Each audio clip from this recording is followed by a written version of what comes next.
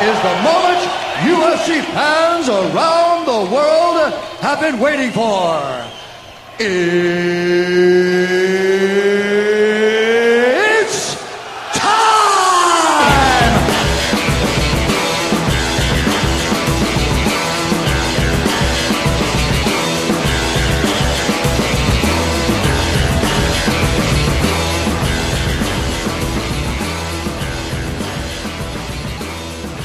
Hello and welcome to episode 28 of the Red Belt Report, the monthly podcast where we talk about everything going on in the world of mixed martial arts.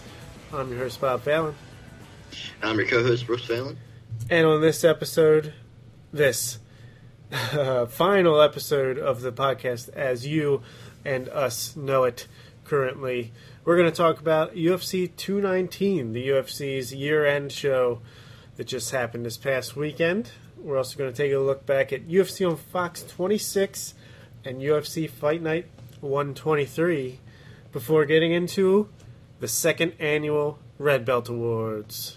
Dun, dun, dun. One of my favorite things to do since I keep track throughout the year, input all the, keep it updated with all the categories, what I think is the worst fight, best fight, blah, blah, blah, blah. This is the culmination of everything. This is. I wish I could pull an Ariel Helwani and have our Fight of the Year winners on the podcast, but we're not quite up there yet. Yeah, I listened to that show. That was pretty fun. Ours is not going to be 4 hours long, but yeah. No, they do a great job at that, and I love looking back at the year, picking out what was best. And I also like looking ahead and predicting stuff for the year to come, which we will do on the next episode / first episode of Failing to Communicate, our new podcast, which I'm going to try to set it up so it's basically the same feed. No idea how I'm going to do that yet, but I'll find a way. We'll stumble upon it. Yeah, we'll keep you in the loop. But anyway, let's get into UFC 219. We got a lot to get to. Basically, the main event, Cyborg. Oh my God, I can't talk today. Cyborg versus Holm was the main event. This card took a lot of injuries. It was. Right, this was. I guess it was long.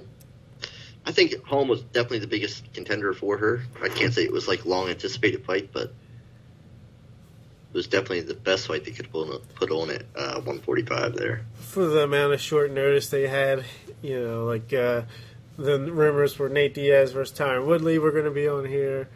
At one point, you had Dominic Cruz versus Jimmy Rivera, then Jimmy Rivera versus John Lineker, and then no Jimmy Rivera whatsoever. Yeah, I think Emil Meek was supposed to fight on this too. Yeah, against Kamaru Usman. That didn't happen. That got postponed. I think that's happening one of the events coming up in the next few weeks. Yeah, it was basically a cursed card, and as a lot of people have been saying, that's kind of what you get when, first of all, you load up on an event like 217 with the 3 title fights, but also when you basically just have your whole schedule set for the whole year and there's a pay-per-view every 3 or 4 weeks. I mean, they're trying to fit square pegs in the round holes. They wait. It seems like more and more they wait to the very last second to announce main events, co-main events. Basically, the way they do things, it's just it's prone to have a lot of events that go down like this because it's just not possible to get the good fights that they need to make it a great event. Yeah, and it just goes to show that 2017 all in all was not the year they wanted to have. No, absolutely not. Yeah. I mean, it had its moments. We'll get to a lot of those moments in the second half of the show, but absolutely a big disappointment after 2016, which was probably the greatest year ever in the sport, or at least in the promotion. Yeah, definitely. So, yeah. All right, let's get to the main event. Christine Justino, Cyborg, defeated Holly Holm, the preacher's daughter, by unanimous decision. I believe it was 48-47, 48-47, 49-46.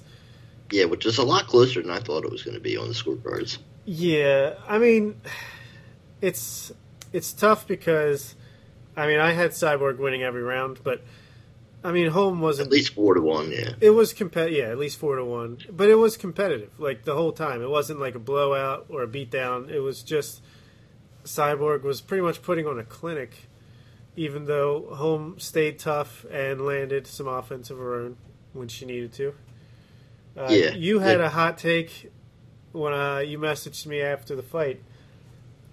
Want to say it? Yeah, basically, I just said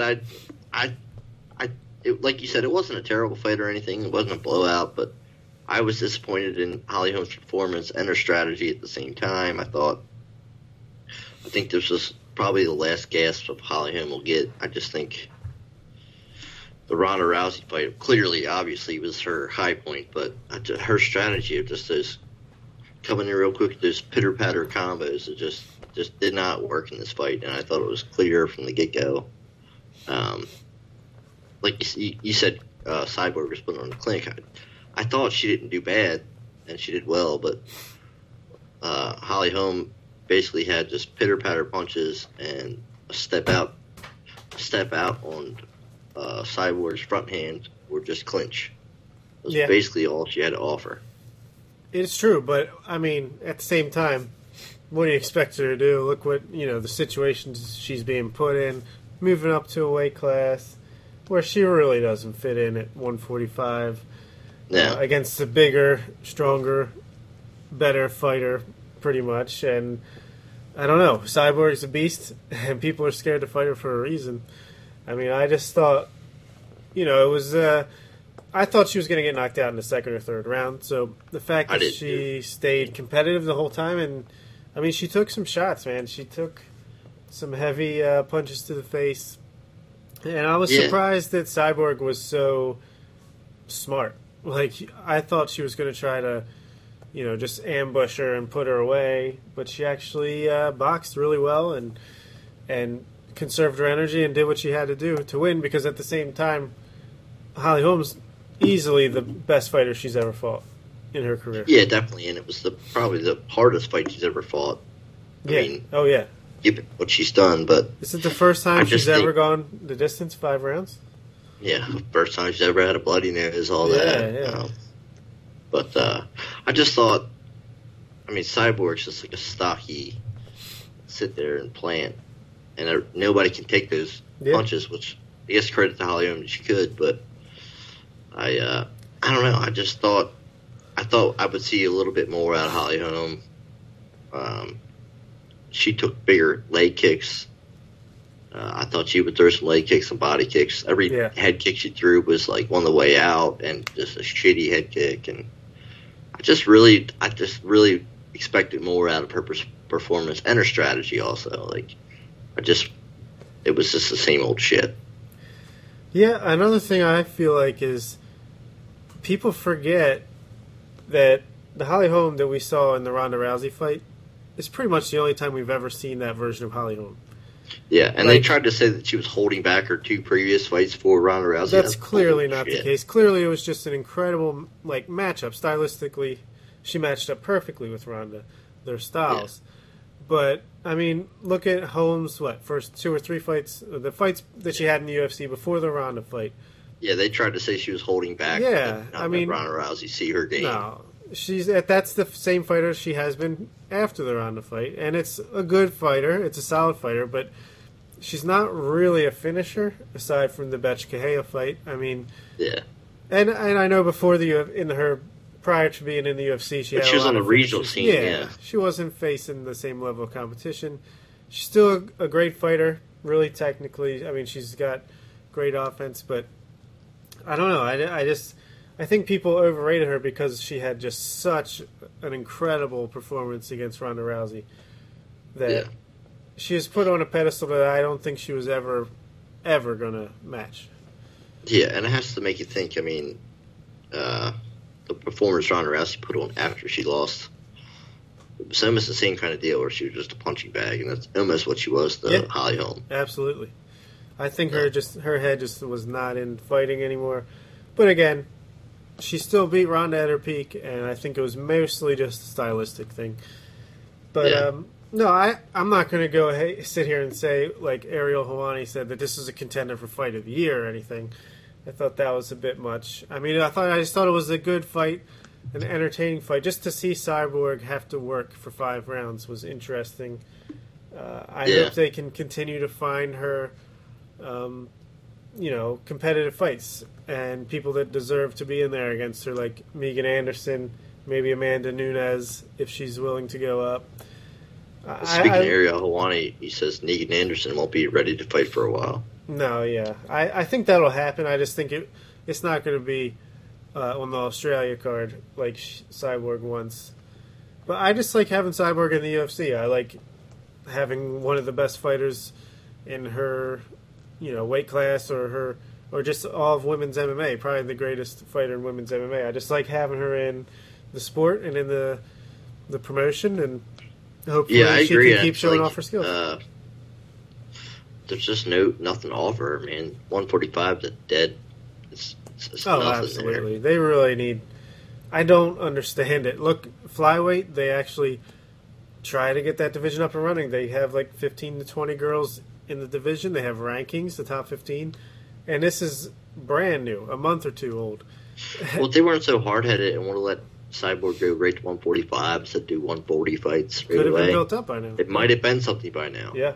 No doubt. You know what I mean? They also let like Bellator and some other Invicta's part of the UFC, but they've let some other talent, like some of the only other well-known talented 145ers go to other promotions, which kind of thins it out even more. Yeah. But what do you think is next for first Cyborg? I mean, do you think Dana White's pushing Amanda Nunes super fight next? Which actually kind of makes sense because Megan Anderson won't be ready anytime. And I think that would be in Brazil too. And Raquel Pennington probably not going to be ready super soon either to fight Amanda Nunes. So I would love to see that fight. Well, say Nunes goes up and fights and loses, then what? Then she goes back down to bantamweight and fights Raquel Pennington. See, that's what I don't like. You know what I mean? Why is that? Well, it's just more of a chokehold on 135. We don't need all of them. But there are no contenders at 135 right now. Remember we talked about this and yeah, I know, but I think we wait till Pennington comes back, so they'll have a legit title fight there, and then give Cyborg to somebody. I don't know. Yeah, you know what I mean. I feel like there's no better time than now because when is Pennington even going to be able to fight again? April, May at the earliest. If you can when does Cyborg fight again? March. She said she wants to fight in February on the Australian card. So if she's willing to fight in February, March, then make it happen. I don't know. But also, I feel like you shouldn't fuck 2 divisions up at once. One is not a division, and the other one has like no contenders. Yeah, I hear what you're saying though.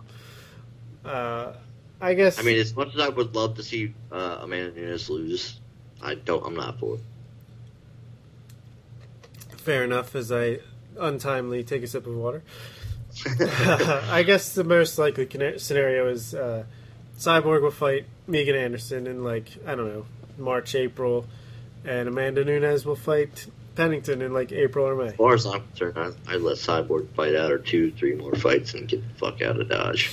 I think she's not going anywhere as long as she's winning fights, and it's basically the Cyborg division. She's going to go into cardiac arrest cutting all that weight.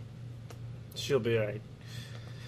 I don't know. that might have come off as a prude, but I'm just not a fan of seeing Cyborg fight. It's just I like it. I like watching her fight. I think if she loses, they'll do immediate rematch. If she loses that immediate rematch, 145 is done. Yeah, it's whenever she loses 2 fights in a row, they're done with featherweight, women's featherweight. Yeah, I agree. As for Holly Holm, I say she goes back down to 135, tries to climb that ladder again, and has she's crazy. Name once or twice more, and she's done. Maybe, but she's still a marketable name. And crazy as it sounds, So 2 title fights at 145. How many at 135? I know. That's how insanely big that Ronda Rousey win was. Is that as crazy as it sounds, she is still 1 or 2 fights away from a title fight at 135 because she's guys, but hasn't really done that much. Yeah, she's like the Uriah Faber of, but she actually held a belt in the UFC. Yeah, she's never fought Amanda Nunes before, and as we said, there's no challenger, so wouldn't take much to get her there. We'll have to see. Yep. Co-main event: Khabib Nurmagomedov wrecked house and destroyed Edson Barbosa. Maybe the most impressive performance of the year. Yeah, in my opinion.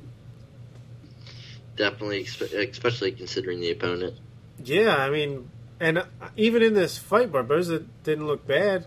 Like, it's not like he just folded over and let Khabib just take him down. And, you know, he actually was fighting his hardest, and he is legitimately a top 5 lightweight, which is, it's crazy.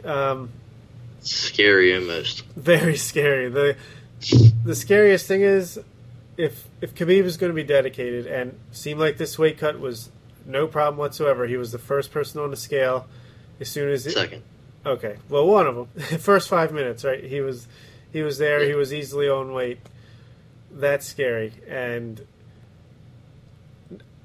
I mean, 30-25, 30-25, 30-24. Have you ever seen a 30-24? I'm sure there's been one, but that was a legit one, and he could have. It seemed like he could have finished him if he wanted to. It was almost like he was trying to prove a point, and point well proven to me. Yeah, I mean, it's to do it against a guy like Edson, like you would expect that, like his beatdown he put on Michael Johnson. But man, that was impressive.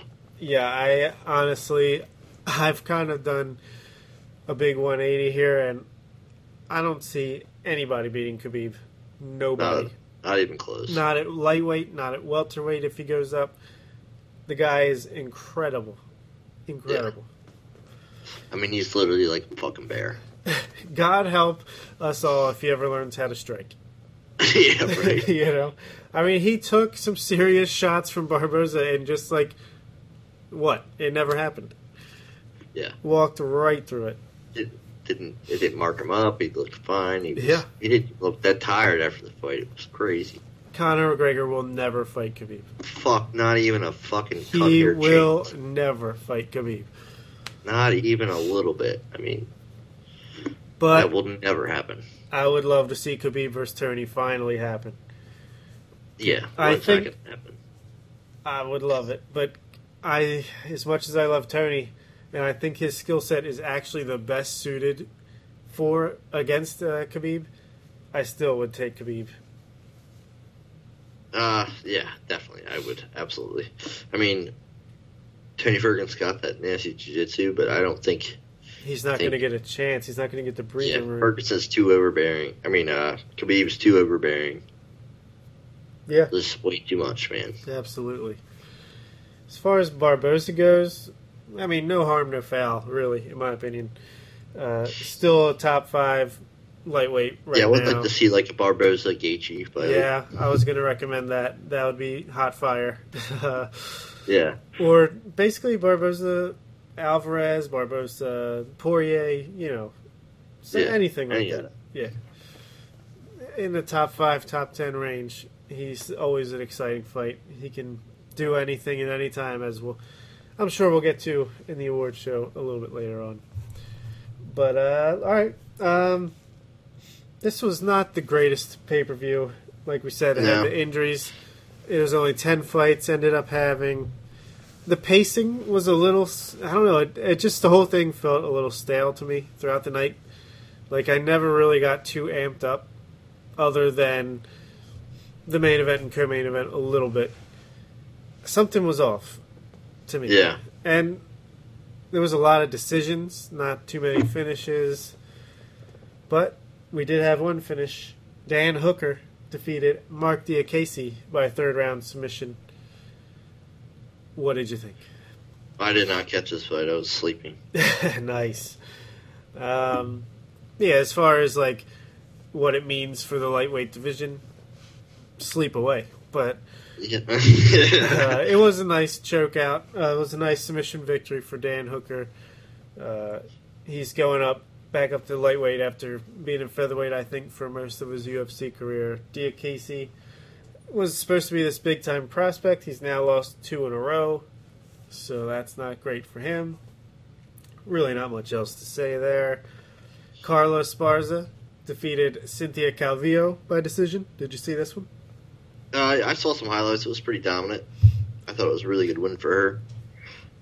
Yeah, I pretty much called this one. I predicted like I'm in so many different like MMA related like games and shit on MMAJunkie.com message board, but I'm in this like betting league now where you get $500 to play with each event, and they show you the odds, and you can make any kind of bets. And I just put all $500 on Esparza to derail the hype train because she was the underdog, Nice. like plus 235 or something. Yeah. I just saw it coming. Calvillo, I still think she's a good prospect. She's exciting, got good jiu-jitsu, but I could just see, she hadn't really fought anybody, especially of Esparza's caliber, and coming in here being such a heavy favorite when she hasn't really proven it against great competition. I just saw Esparza's wrestling being a problem, and it pretty much was. Yeah, I mean, Esparza is definitely a force at 115, but I don't know where she'll be up towards the top of the echelon. Her striking is holding her back from ever being a title challenger, for, like, in my opinion. Yeah, she definitely caught Rose at the right time. Oh, yeah, absolutely. Rose will destroy her now. Yeah. No doubt about it. It was actually I thought it was a fairly close fight. Calvillo was upset about the decision. I don't think she had much right to be upset.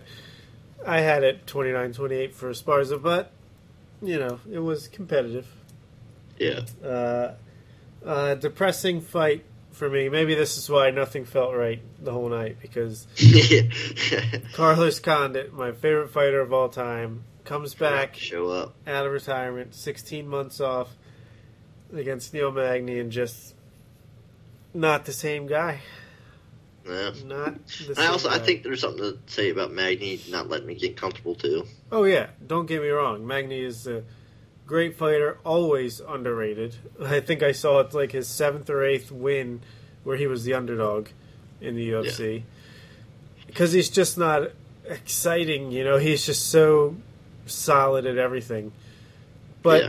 to be honest, I'll never write Magny off after him beating Hector Lombard. Yeah. Oh yeah. Definitely. He's got a great chin, and he's got great reach. He's well balanced. He's good at striking, wrestling, and jiu-jitsu. I mean, but I just thought if Carlos Condit was the Carlos Condit, if he was still the natural born killer, like this was a perfect matchup for him to just go to work. And it's not like Luke Thomas said, he doesn't look shop worn. It's not like he looks like a Diego Sanchez where he's like, done. It just seemed something was off. Like, he was missing too much. He would throw the combos, but they wouldn't land. Maybe it's just rust. Maybe he had to knock the rust off, and he'll come back and look better next time. But to me, it seems like the natural born killer died in the ring or the cage against Robbie Lawler at UFC 195, and all we have left is Carlos Condit, and it's just not good enough anymore. Yeah, it's also going to be tough coming in with your camp. Holly Holm's got the title fight, and your first fight on the main card. It's got to be tough. Yeah. You know what I mean? Yeah, I was so depressing because I love Carlos Condit, and I was so ready for him to just come out and be like, I'm back, baby. Yeah. But no, I want that too, but I mean, it took him. He was so indecisive after his loss to Maya. He just didn't look like he had that fire anymore. Yeah. But, it looks like he looked in the fight how he looked at the press conference after the Maya fight, where he was super unsure about everything. Yeah. Well, I hope he doesn't retire again. I mean, have some fun fights, collect some paychecks. I'll still be down to watch him fight like a Cowboy Cerrone or like Nick Diaz again. Yeah, something like that. Why not? You know, but I guess we can move on. Miles Jury defeated Rick Glenn by decision. Not much to say. Good win. Miles Jury has bounced back pretty well since he lost to Cowboy Cerrone a year or two ago. It's crazy to think that the Cowboy fight was like 2 fights ago for him, 2 or 3 fights ago. He lost to Charles Oliveira after that, too. That's right. So it was 3 fights ago. But for Cowboy, that's like 11 fights ago. Yeah. He was in a different division. Yeah, crazy. But yeah, that's pretty much all I got for 219. You got anything else? Yep. No. 2 million had a nice win with the Anaconda choke, but against 2 though, right? I mean, Mark De La Rosa, yeah. Yeah, I never heard of him, but no, it was a good submission.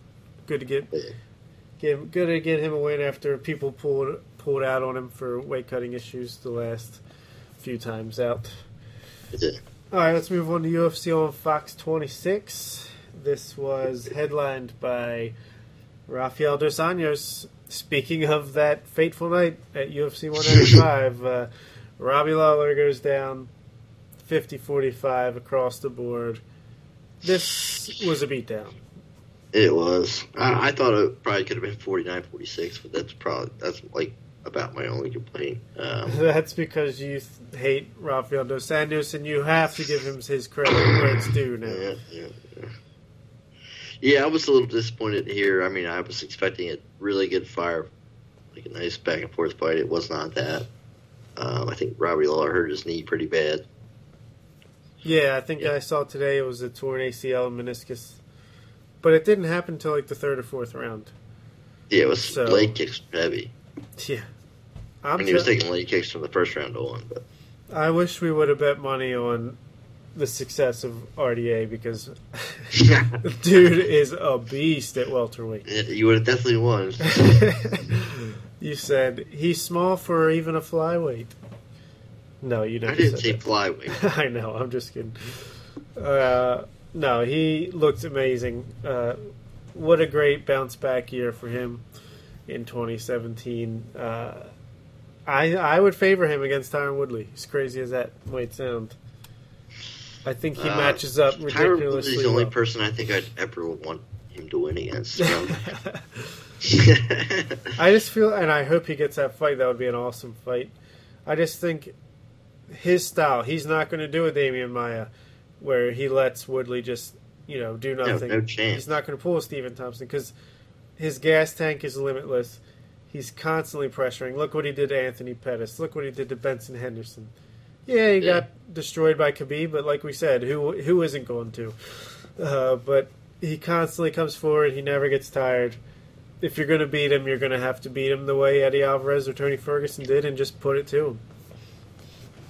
And even Robbie Lawler wasn't able to do that. So, yeah, definitely. I think it definitely adds a little more excitement to that possible matchup. I'm just disappointed how Robbie Lawler came out of that fight. Yeah, it sucks. But again, he's still got some fight left in him.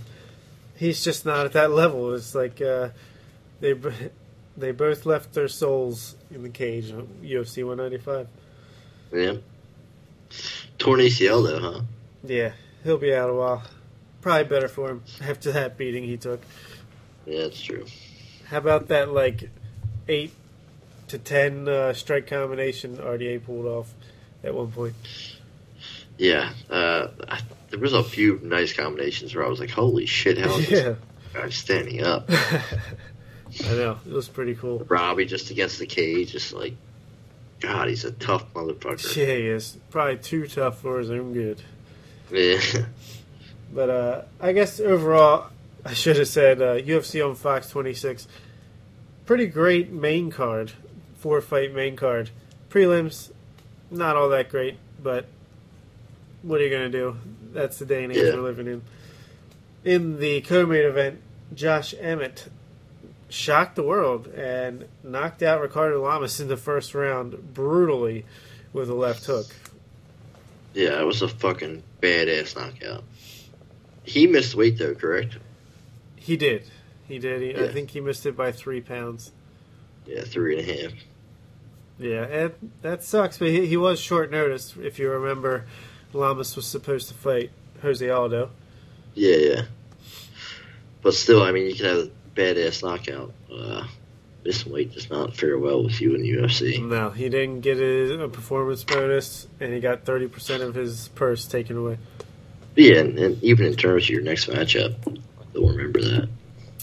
Yeah, but I think they'll also remember the way Ricardo Lamas died. So, He did. It was fucking brutal. it was. What was it, a left hand? Yeah, it was just a sweet baby left hook that just night. Oh man, clean as could be.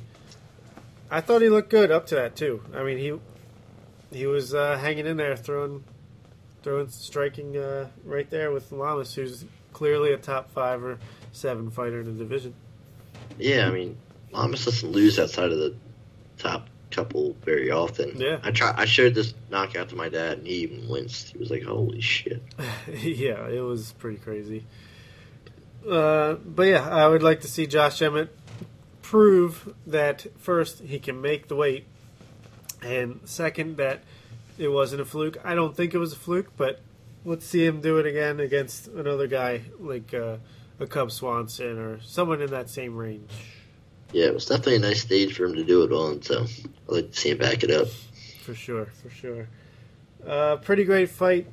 It went about as expected. Was Santiago Ponzinibbio defeating Mike Perry by unanimous decision. Fucking A. Both of these guys are tough as nails. I mean, Yeah. I love to hate Mike Perry. He's a douchebag, in my opinion, but Yeah. he is a fun fighter to watch. It's always fireworks, win or lose, and yeah, once again it was. I thought, Yeah, it was a great fight, definitely. I think it's even better in my mind for the outcome. yeah, Perry tough though. He didn't get knocked out. He hung in there.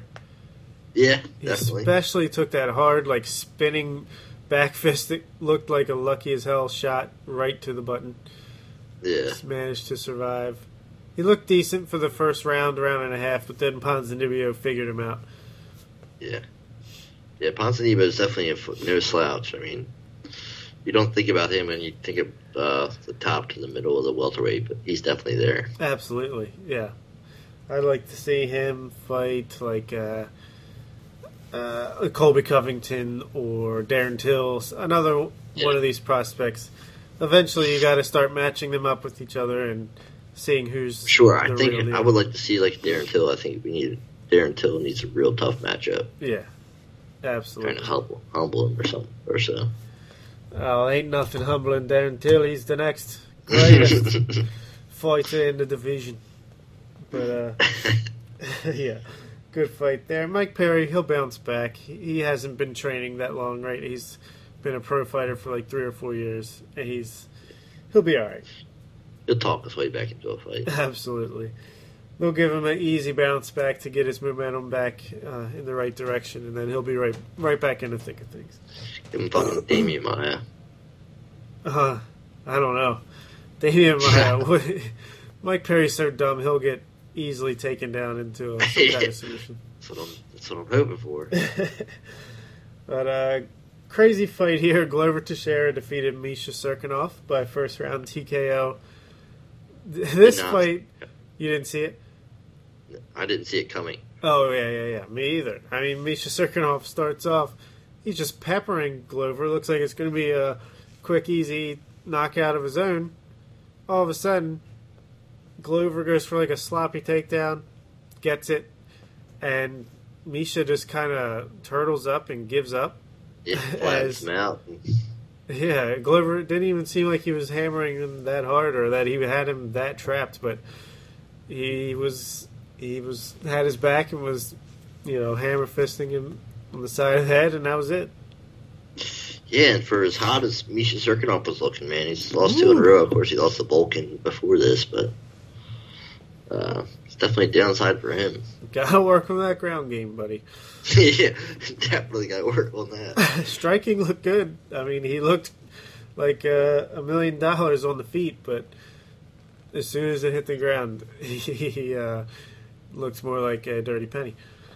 Of course, it's against fucking Glover. So Glover's like a punch bag. Constantly finds a way to stay in the thick of it. He's like fucking. I don't even know. He's basically a punching bag sometimes. Yeah, but I mean, he's older. What is he? 39, 40 years old. Gave John Jones one of his toughest fights. So shit, some of the elbows he took from him in the clinch. It's amazing that guy can still talk. Yeah, he has a pretty good chin, which is even makes it even more impressive what Alexander Gustafsson did to him. Yeah. So, yeah, let's move on to UFC Fight Night 123 in Fresno, California. Brian Ortega, my boy, defeated Cub Swanson, second round submission.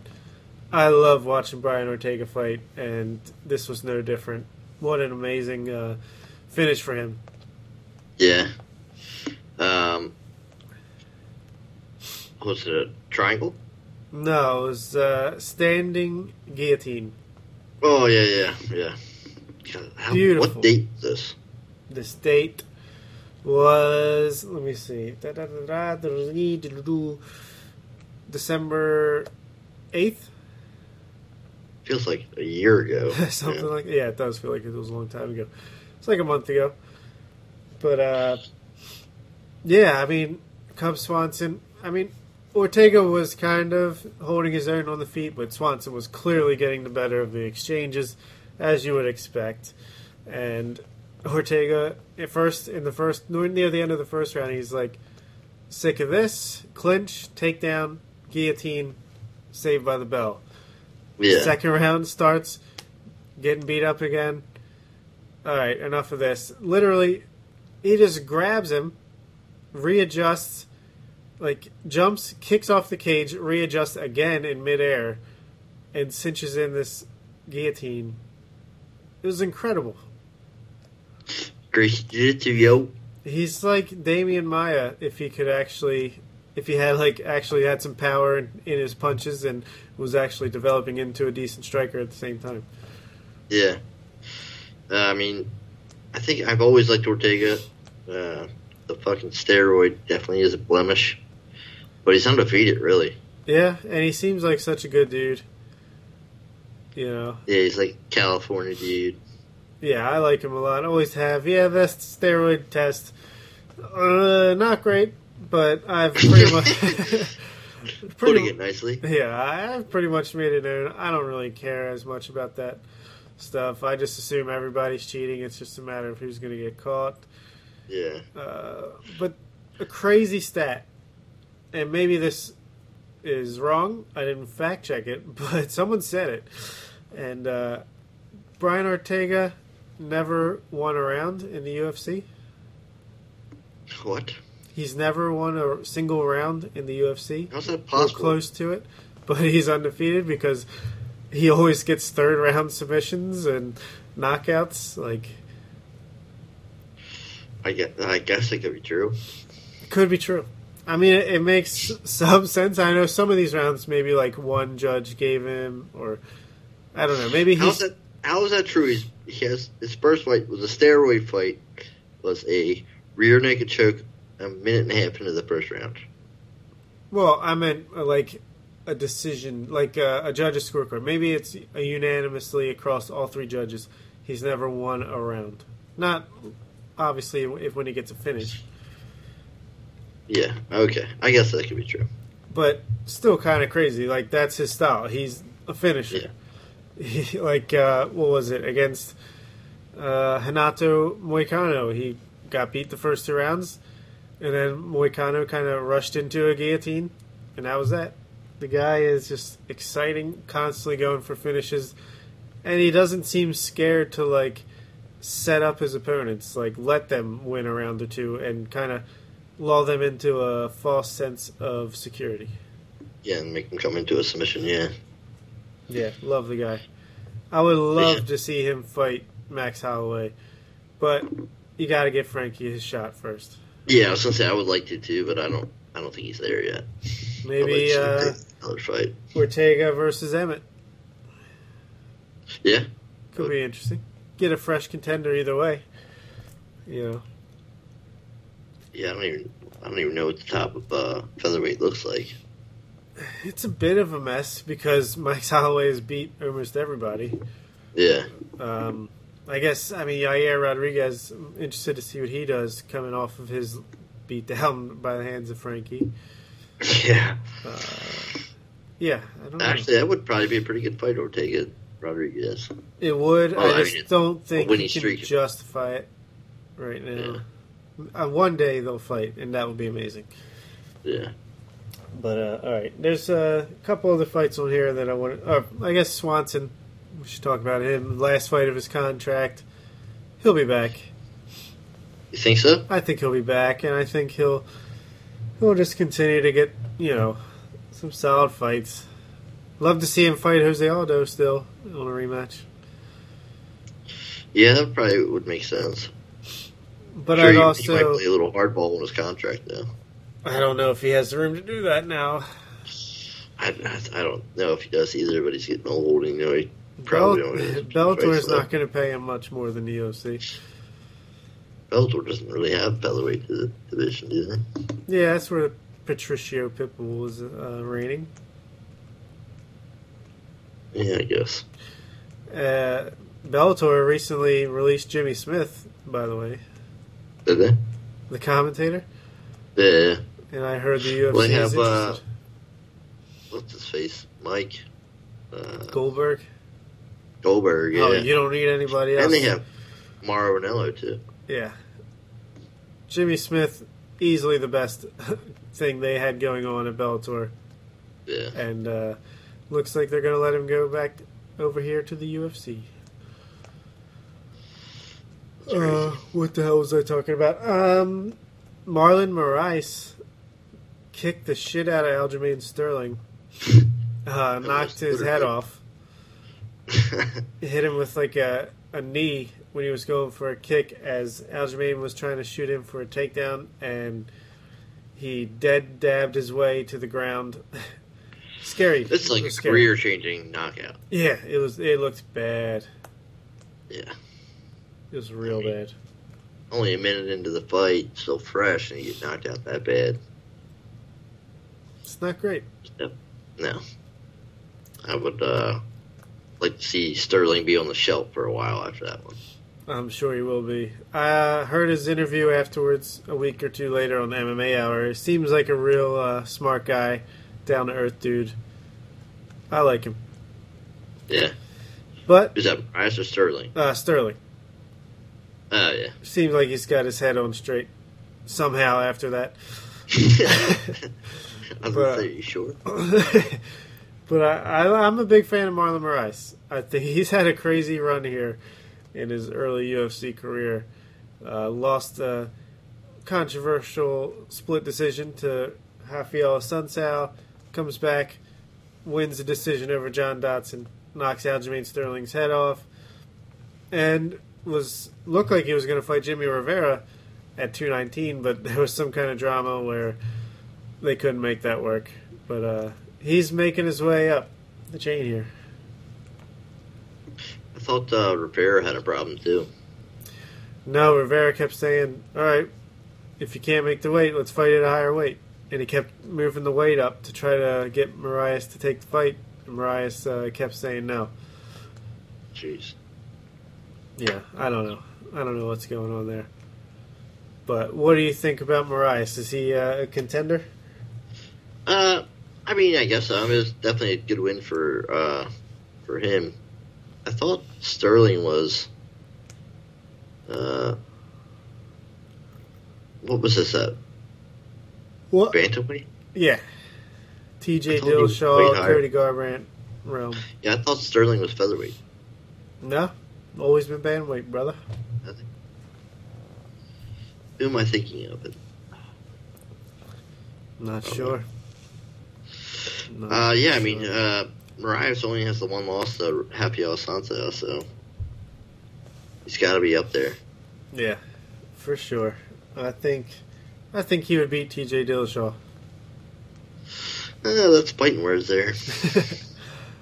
I don't know. That might be a tough fight, but we'll see what happens. I'd love to see Marias versus Jimmy Rivera if they can make it happen.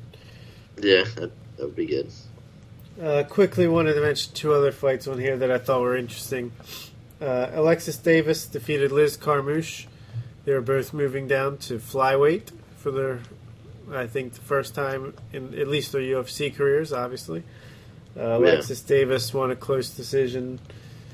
Yeah, it was a good win. She should be a player here in this division. Yeah, split decision. Must have been close. It was pretty competitive, yeah. But she had some submission attempts that I think won her the bout. Yeah. And also, Eric Anders dominated Marcus Perez, 3-round whipping he put on him. He's a big-time prospect in the middleweight division, and he's headlining a card in Brazil in a couple of months where he fights Lyoto Machida in the main event. Oh, shit. So if he can get the win against the Dragon, that would really up his stock a little bit. I guess. Yeah, I guess.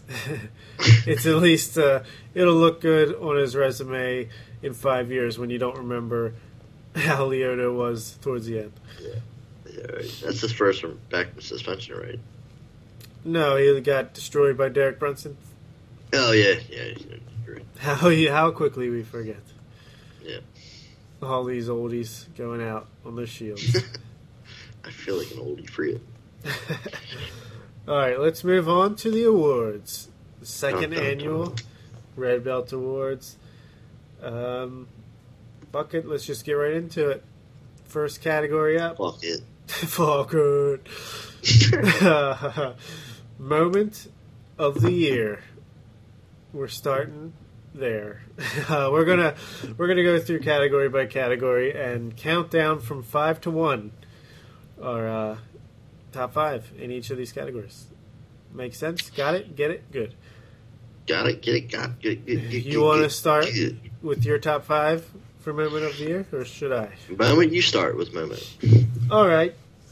My number 5 Moment of the Year is after Darren Till took care of Donald Cerrone, Mike Perry jumps up onto the cage and they're jawing at each other back and forth. I just love that whole interaction on UFC Fight Pass.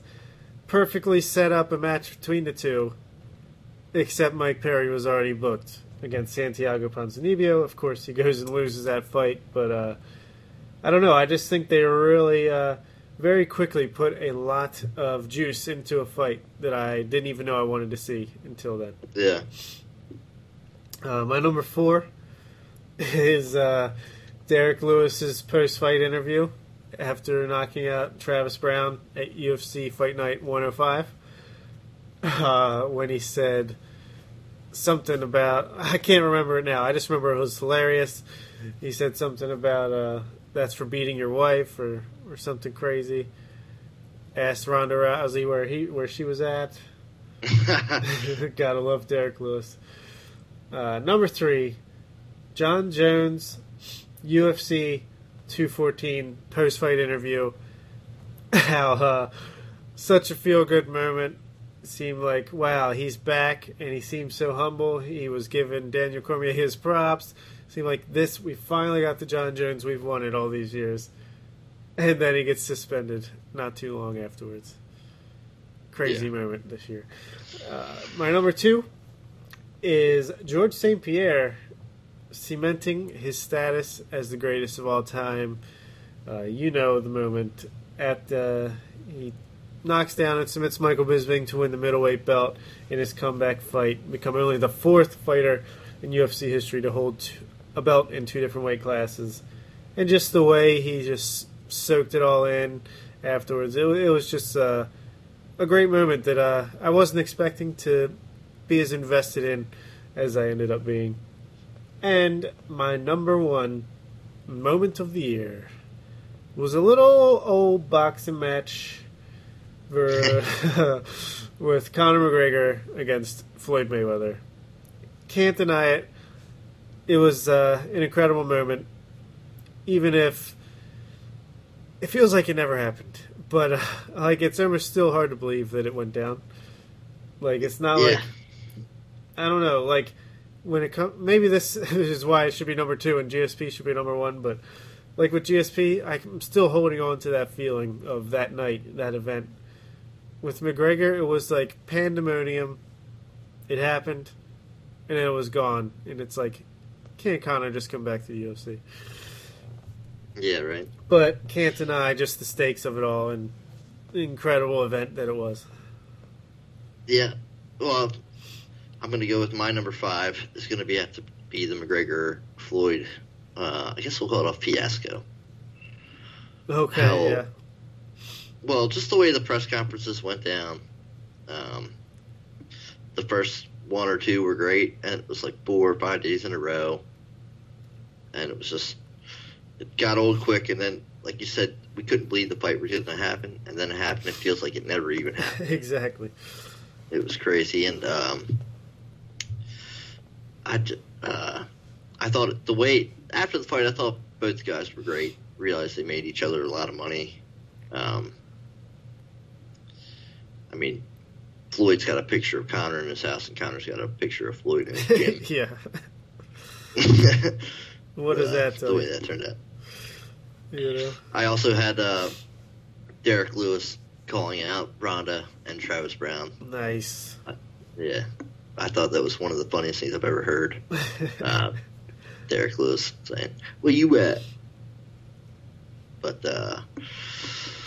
we should probably have put Derek Lewis helping rescue people after Hurricane Harvey. But no. We put his trash talky post-fight interview. Yeah, shitting on Ronda Rousey and Travis Brown. Yeah. Number 3? My number, what is it? 3? 3, I get. So what is it? 5? Yeah, okay. Number 3 is the trash talk between Cody Garbrandt and TJ Dillashaw all the way planned out, and TJ get dropped and then dropping and finishing Cody Garbrandt. That was one of my favorite moments of the year. Of course, I'm a huge TJ fanboy. Yeah. But I thought that was incredible. I guess I'll go a little different from you here. Okay. My number 2 is going to be Rose taking out Joanna for the championship. For the fact that it was it was a pretty good moment.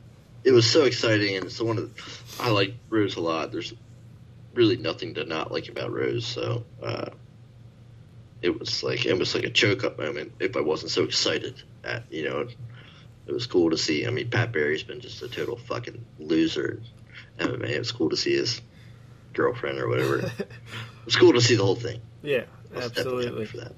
No doubt about it. I'm going to have to give my number 1 fucking John Jones being a jackass. Beating the shit out of DC. Wow, that's a mismatch. Promptly failing a drug test.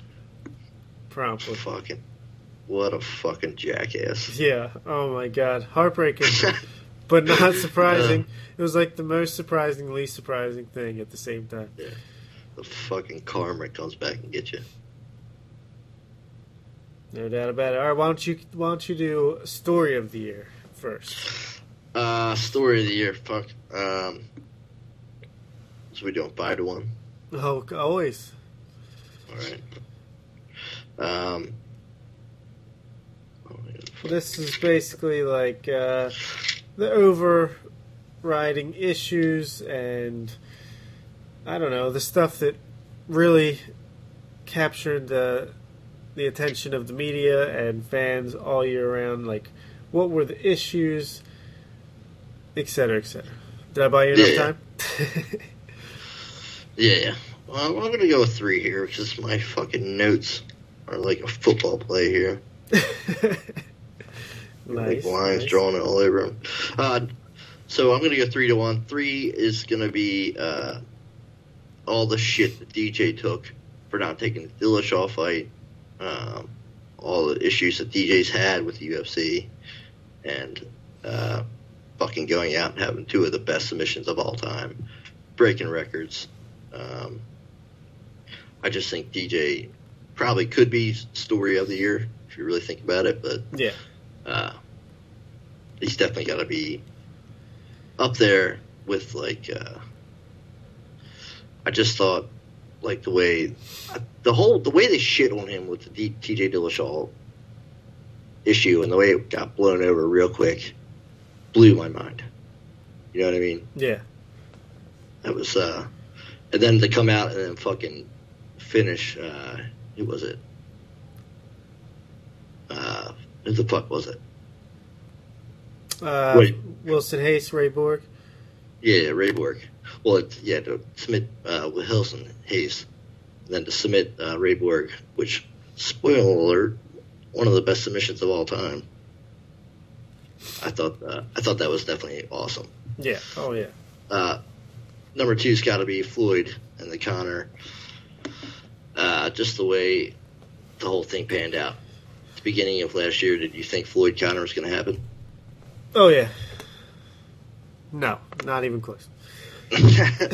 So I mean, that's got to be up there for sure. No doubt about it. And then number 1, I think it's just got to be John Jones. Just his clusterfuck that continues to be his career, and I mean the way he beat DC was one of the best performances probably we've seen out of him, and it's just par for the course for him. Yep, no doubt. Big story all year round was him coming back and then him going right back away again. My number 5 story of the year, Retirement Central. It seemed like a lot of fighters retired, or at least said they were going to retire in 2017. Should have wrote down who they were, but I know I had this in my number 5 for a reason. Like Matt Brown, Michael Bisping will be. Help me out here. Who else? It had to be. Alright. Motherfucker's retiring. Pretty much Conor McGregor. Yeah, but I mean, like, real retirements inside the cage. Like, maybe even some of them weren't, like, real name fighters, but they put their gloves down after the fight and called it a day. Uriah Faber? Is that one? Yeah. Yeah, okay. Yeah. Brad Pickett? Who did he fight? Brad Pickett. And then Brad Pickett retired, right? Yeah. So that's what I meant by that. My number 4 was just the weight cutting issues all year round. Basically, like Kevin Lee asking for 165-pound division. So many fighters missing weight, and all the issues that came about from that. Number 3 was USADA reigning supreme over everything, just taking people down left and right. Yeah, I mean, even Cyborg tested positive, but then she got an exemption. John Jones, of course. You name it, they got caught, pretty much. Yeah. My number 2. Go ahead. No, I just think both of those, the weight cutting issues and USADA, is going to continue to be an issue. Yeah, I agree. Number 2. You get an interim belt. It's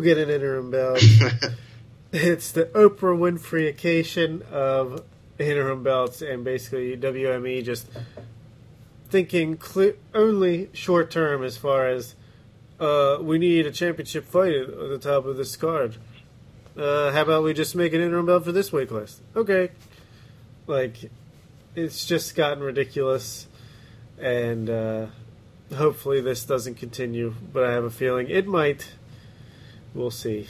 And my number 1 story of the year is basically just the Conor McGregor effect on everything. He did not fight in MMA a single time this year. Yet, how many times on a broadcast, on, people angling to fight him next, he dominated the conversation on almost every event, and he didn't fight once. Yeah, shooting the way to make money.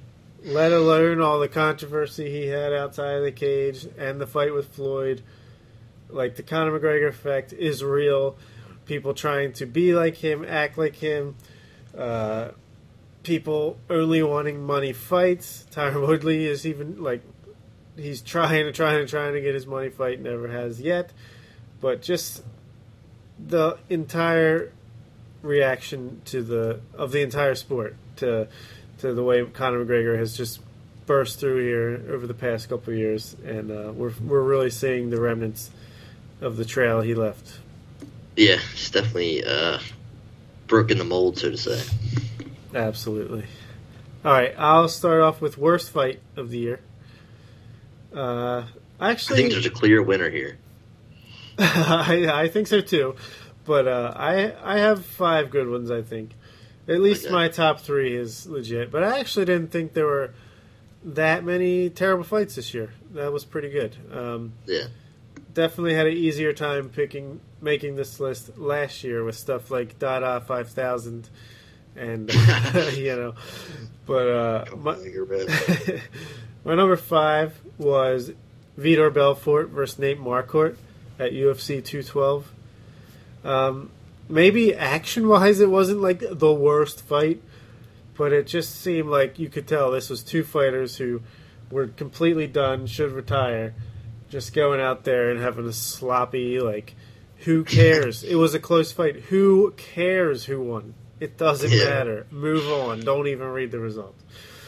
Number 4, Glover Teixeira versus Jared Cannonier at UFC 208.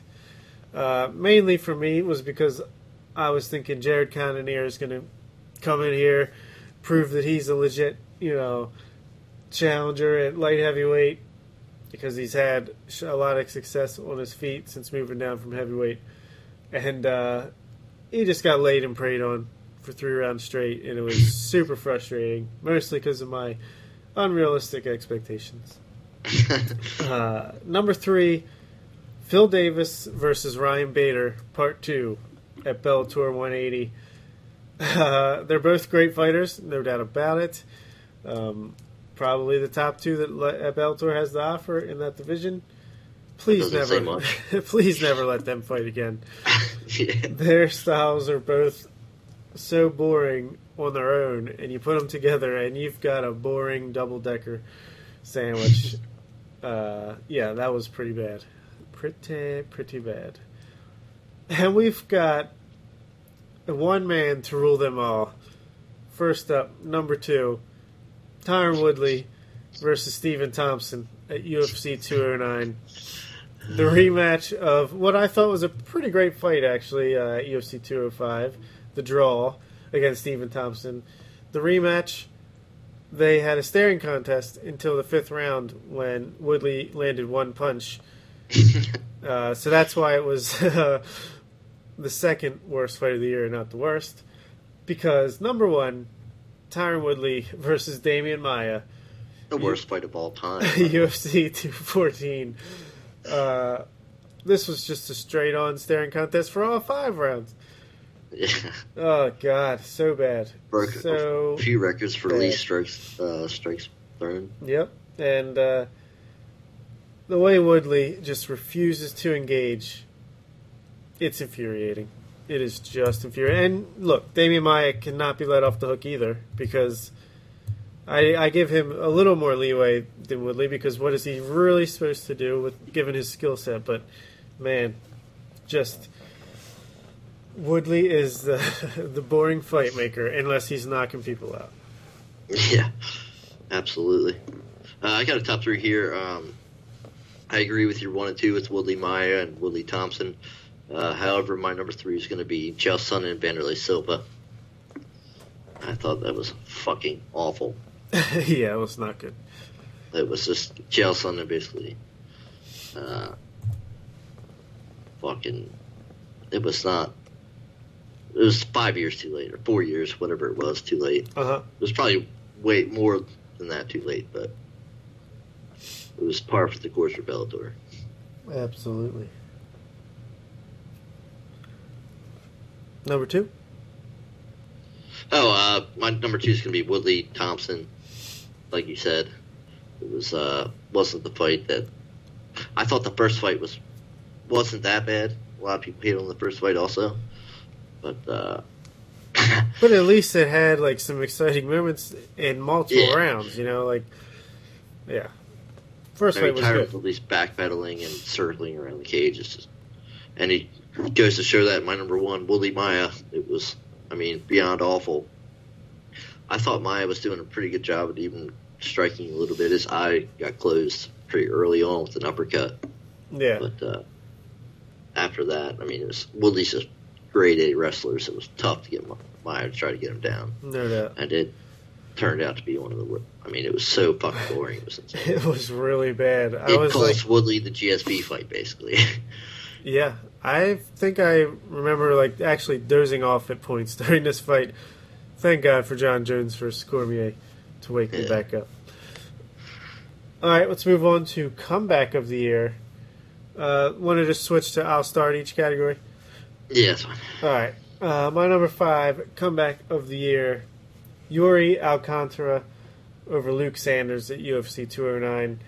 Luke Sanders was just putting it on him 2 rounds straight, and then Alcantara finds a way to get a submission victory in the 3rd. Pretty impressive. Number 4, Kevin Lee defeating Francisco Trinaldo at UFC Fight Night 106.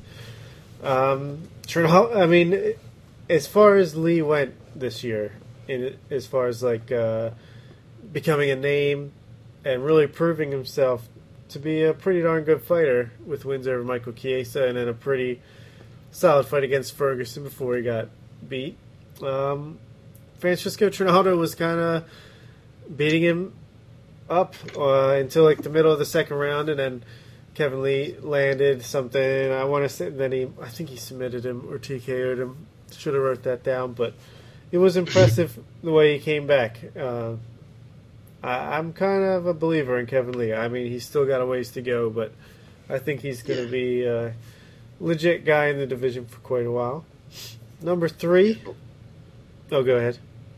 No, I just don't think we saw the best of him with that staph infection. Yeah. Oh, yeah. No doubt about that. Number 3, TJ Dickershaw over Cody Garbrandt at UFC 217.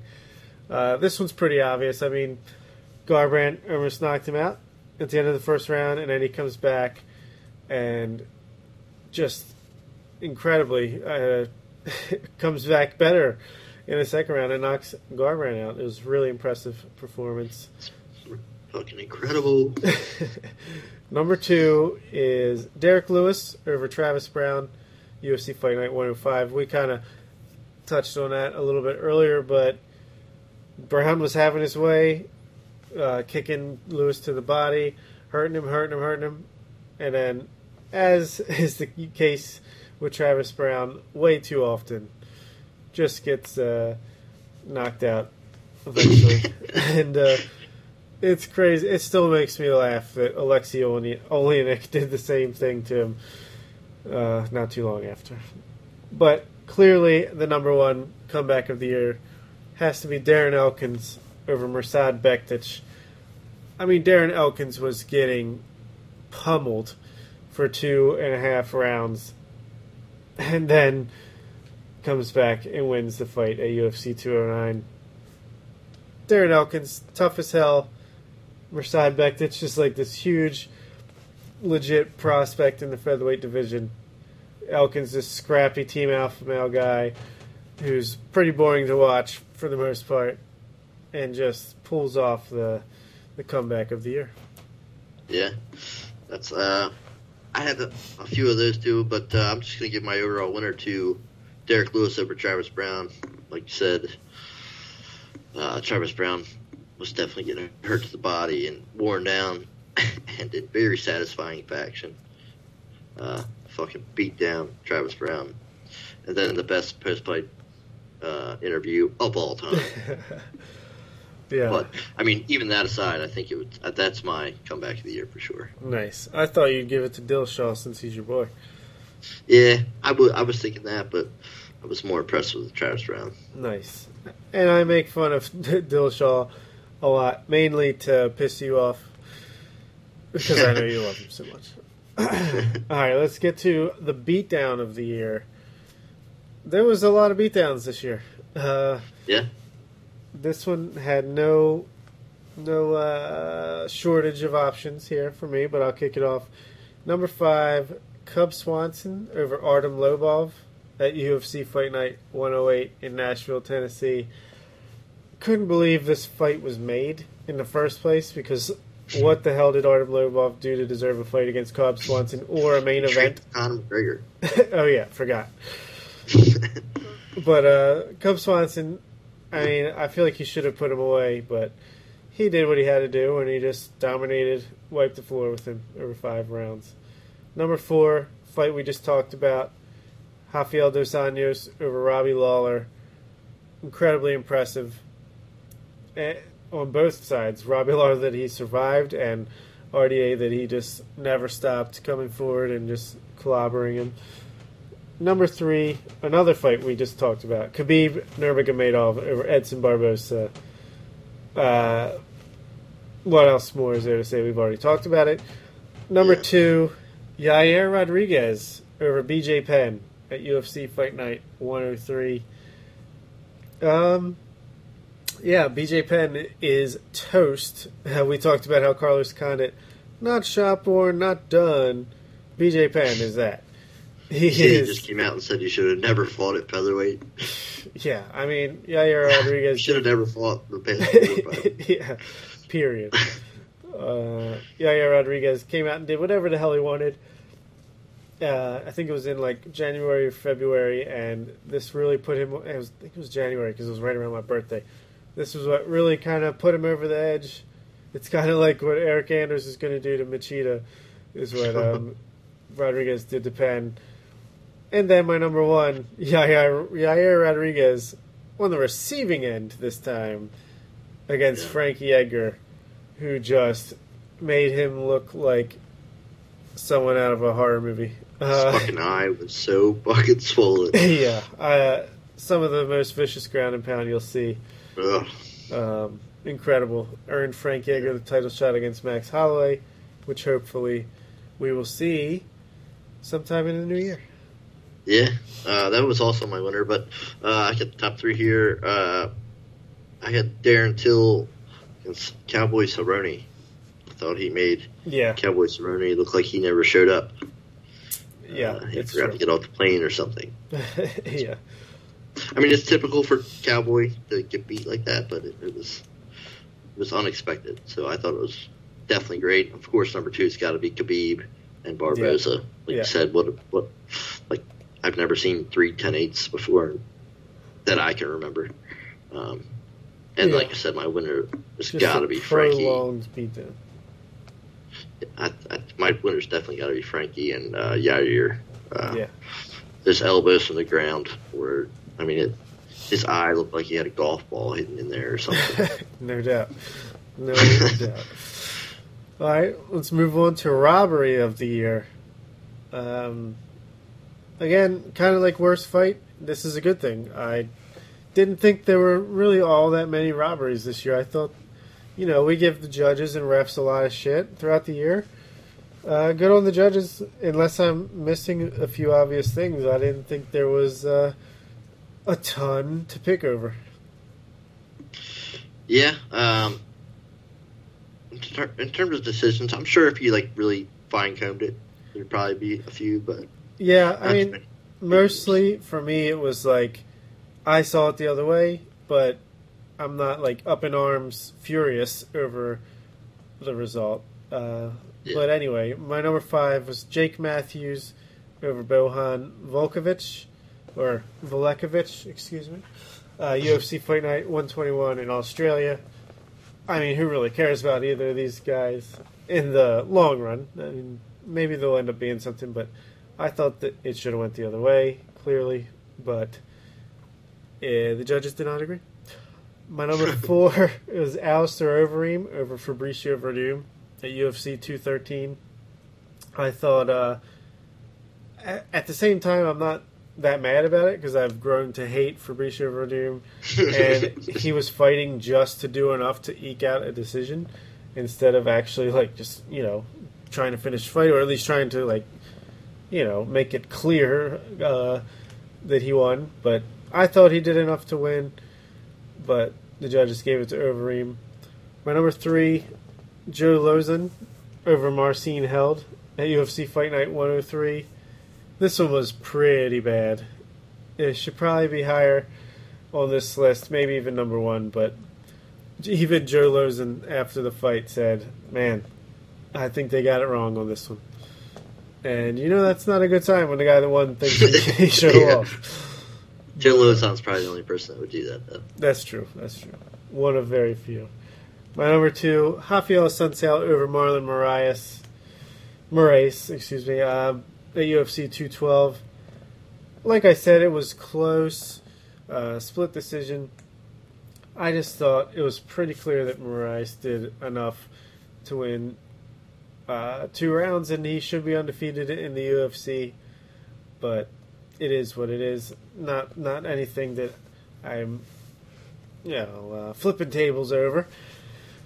But my number 1 is Tyron Woodley over Stephen Thompson at UFC 209. I legitimately thought Stephen Thompson won that fight. Clearly, It was a terrible fight, and I'm not going to get mad because Stephen Thompson had every chance in the world to really make it clear or really, do something differently to make the result something else. But I really thought he won. If you're going to go for the criteria of round by round, I thought he won 3 out of the 5 rounds. So that's my number 1. Yeah, I agree with that also. I just have an outright winner here, but that was definitely my highest honorable mention. I thought Thompson definitely beat Woodley, especially coming off a draw. It's not like you really have to take it from the champion. I feel like coming in an immediate rematch after that. But my number 1's going to be Anderson Silva beating Derek Brunson. Yeah, that's a pretty good one too, actually. Yeah. As much as I like Anderson Silva, I just feel like he's been terrible. I definitely thought he lost it. Bisping decision anyway. As close as he was to finishing that fight, I feel like he does not do enough to win these decisions, and I by no means did I think he had won the decision going into the scorecards. I thought Brunson was justified in being upset about that. Yeah, I didn't think it was as much of a robbery as a lot of people did, but I can certainly see the argument, and I probably would have given the fight to Brunson slightly, but yeah, that's a good call. All right, let's move on from robbery to upset of the year. I think the number 1 is pretty clear on this, but let's see what I thought number 5 through 2. Number 5, Felice Herrig over Alexa Grasso at UFC Fight Night 104. Early in the year, Alexa Grasso came in as this hotshot prospect. Next big thing, won her debut against Heather Jo Clark, I want to say. And Felice Herrig, who I was sleeping on all year, she had a great year in the end, came in and just put her in her place and said, you got some work to do, kid. And upset her by decision, I believe. My number 4 was Jorge Masvidal over Donald Cerrone at UFC on Fox 23. This was when Donald Cerrone was on like a 3 or 4 fight win streak since moving up to welterweight. Seemed like if he could beat Masvidal, he would be right there knocking on the door of a title shot. And Masvidal knocked him out twice thanks to Herb Dean. At the end of the first round, it was over. Herb Dean lets it go into the second round and brutally gets knocked out again early in the second round.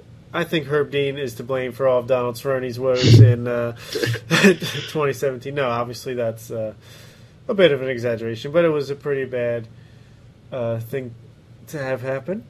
And it was a bad loss. I mean, Masvidal, great fighter. Not that big of an upset, but just for me, with the momentum, of Cowboy at the time. It was a big upset. Number 3, Neil Magny over Carlos Condit, UFC 219. I really, really was confident Condit was going to come in, at least win a dominant decision, if not get a late finish, and I was so wrong about that. Yeah. Number 2, Robert Whittaker over Jacare Souza, UFC on Fox 24. This, at the time, I mean, he goes on and beats Yoel Romero for the interim title and is now the official title holder. Even that was a big upset if you ask me. But I thought Jacare was going to have his number. I'm a huge Jacare fan, and I thought he was going to be able to get it to the ground and submit him. But Robert Whittaker's takedown defense is incredible. His striking on the feet is also incredible. And he shocked the world, and he's made quite the name for himself. So that's my number 2. And the number 1 clearly has to be... Clearly. Yeah, has to be Rose Namajunas. TKOing Joanna Jędrzejczyk at UFC 217. One of the biggest upsets of all time. Maybe, yeah. I mean, Joanna on her, 5 or 6 fight title defense, undefeated. I mean, she's made other great fighters like Jessica Andrade look helpless against her. Rose Namajunas, who has already previously lost to Karolina Kowalkiewicz, to Carla Esparza. I thought Claudia twice. I thought this was going to be a fun fight, but I thought Joanna was easily going to win. Yeah, and I think it makes it even that bigger of an upset how dominant Rose was. Right, it was not a fluke. She knocked her down twice. She was never in trouble at all in the whole fight. I'll never forget my reaction to this fight. And Joanna says she didn't, but she tapped the strikes, basically. She clearly did. Yeah. Whatever she's got to tell herself. I'm a huge Joanna fan, but yeah, if she's got to tell herself she didn't to move forward, then that's fine. But she definitely did. My reaction was basically just to sit there, slack-jawed and silent, in shock, total and complete shock when it happened. Yeah, I was yelling and waking your kids up. Yeah, you bet. But, yeah, incredible stuff. I definitely concur with all that, basically. Nice. All right, let's move on. We're getting to some of the bigger categories here. Submission of the year. Which I feel like it definitely has a clear winner. For sure. Good runners-up, but... Yeah, I thought there was a lot of good submissions, and one greatest submission of all time this year. So, like you said, not much of a decision as far as which was number 1. But for me, I had Valentina Shevchenko armbarring Juliana Pena at UFC on Fox 23 as my number 5. I just thought this fight coming in was for the number 1 contender, and Pena was on a roll.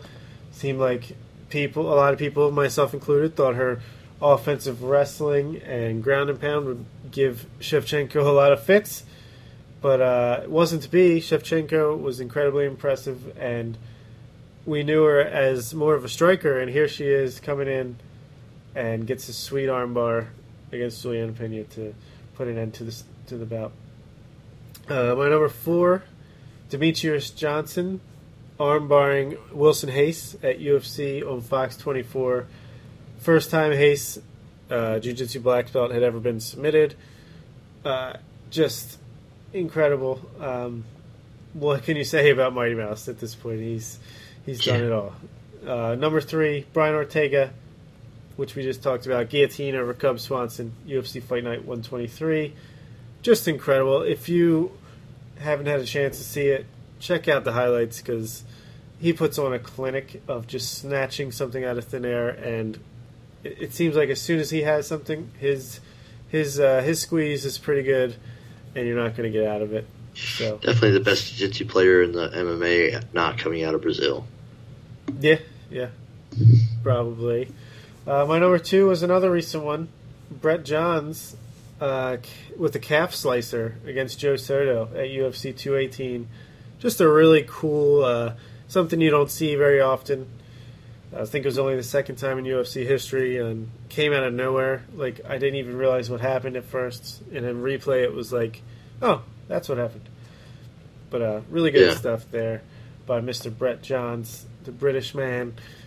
Number one, though, it's got to be DJ's.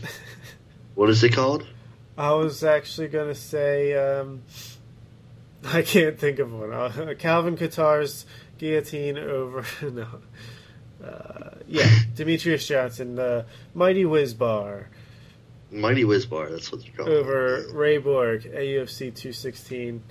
I call it, I mean, not me. I mean, I've heard, someone else said this, and I like it better. The Mousetrap armbar. Yeah. But basically, slams Ray Borg, and then while in midair, in the process of slamming him, jumps and transitions into an armbar immediately. Incredible. I legitimately think it's the greatest submission of all time. Demetrius Johnson, you are a superhero. He was putting on a clinic in that fight as it is, and then to hit that, it was just, they put an exclamation mark on the record. Yeah. It Incredible. was the best way it could have happened, really. No doubt about it. I just can't say enough good things about Demetrius Johnson, a guy who I have not always been the biggest fan of. But, man, he won me over this year. Yeah. All right. You go from submission to knockout. This was, I think... Oh, hold on. I got something else to mention there. My bad. OSP, I guess, will be my 3-2. It's only been 5 Von Flue chokes. He hit 2 of them this year. He's got 3 of them. He has 3 out of 5. Yeah. Well, 2 of them he hit this year in 2017. So OSP, both his Von Flue chokes in April and September, respectively. No, that's a good call, for sure. Yeah. Von Flue choke.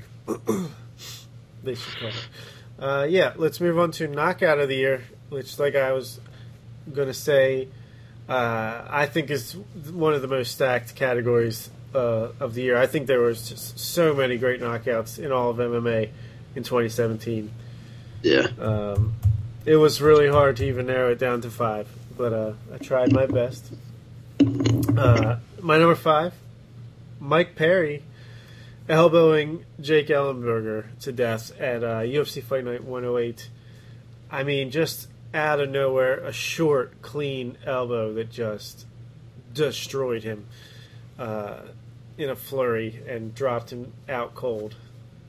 Amazing stuff. Yeah. Number 4 is that Marlon Moraes knee kick over Aljamain Sterling that left him stiff and seemingly dead. It's absolutely brutal. Very, very brutal. You're probably going to be surprised that my number 3 is Francis Ngannou uppercutting Alistair Overeem out of the cage at UFC 218. A lot of people had this as number 1, and on a lot of years it would be, because it was incredible. One of the most vicious punches of all time. But I've got better than that. I've got number 2, Matt Brown machete elbow over Diego Sanchez at UFC Fight Night 120 in Norfolk. I forgot about that one. That's a great one. My God. The way he lines it up and just, it looks like he literally cut his head off the way he comes down with it across his face and head, and Diego's just out instantly. It was freaking disgusting. Brutal. But there's even better than that, in my opinion. He had a bad loss at UFC 219, but earlier this year, Edson Barbosa did something to Beneil Dariush at UFC Fight Night 106 that just left me speechless, jaw dropped on the floor. I felt like he was losing this fight to Beneil Dariush, getting pressured against the cage. It was a good fight.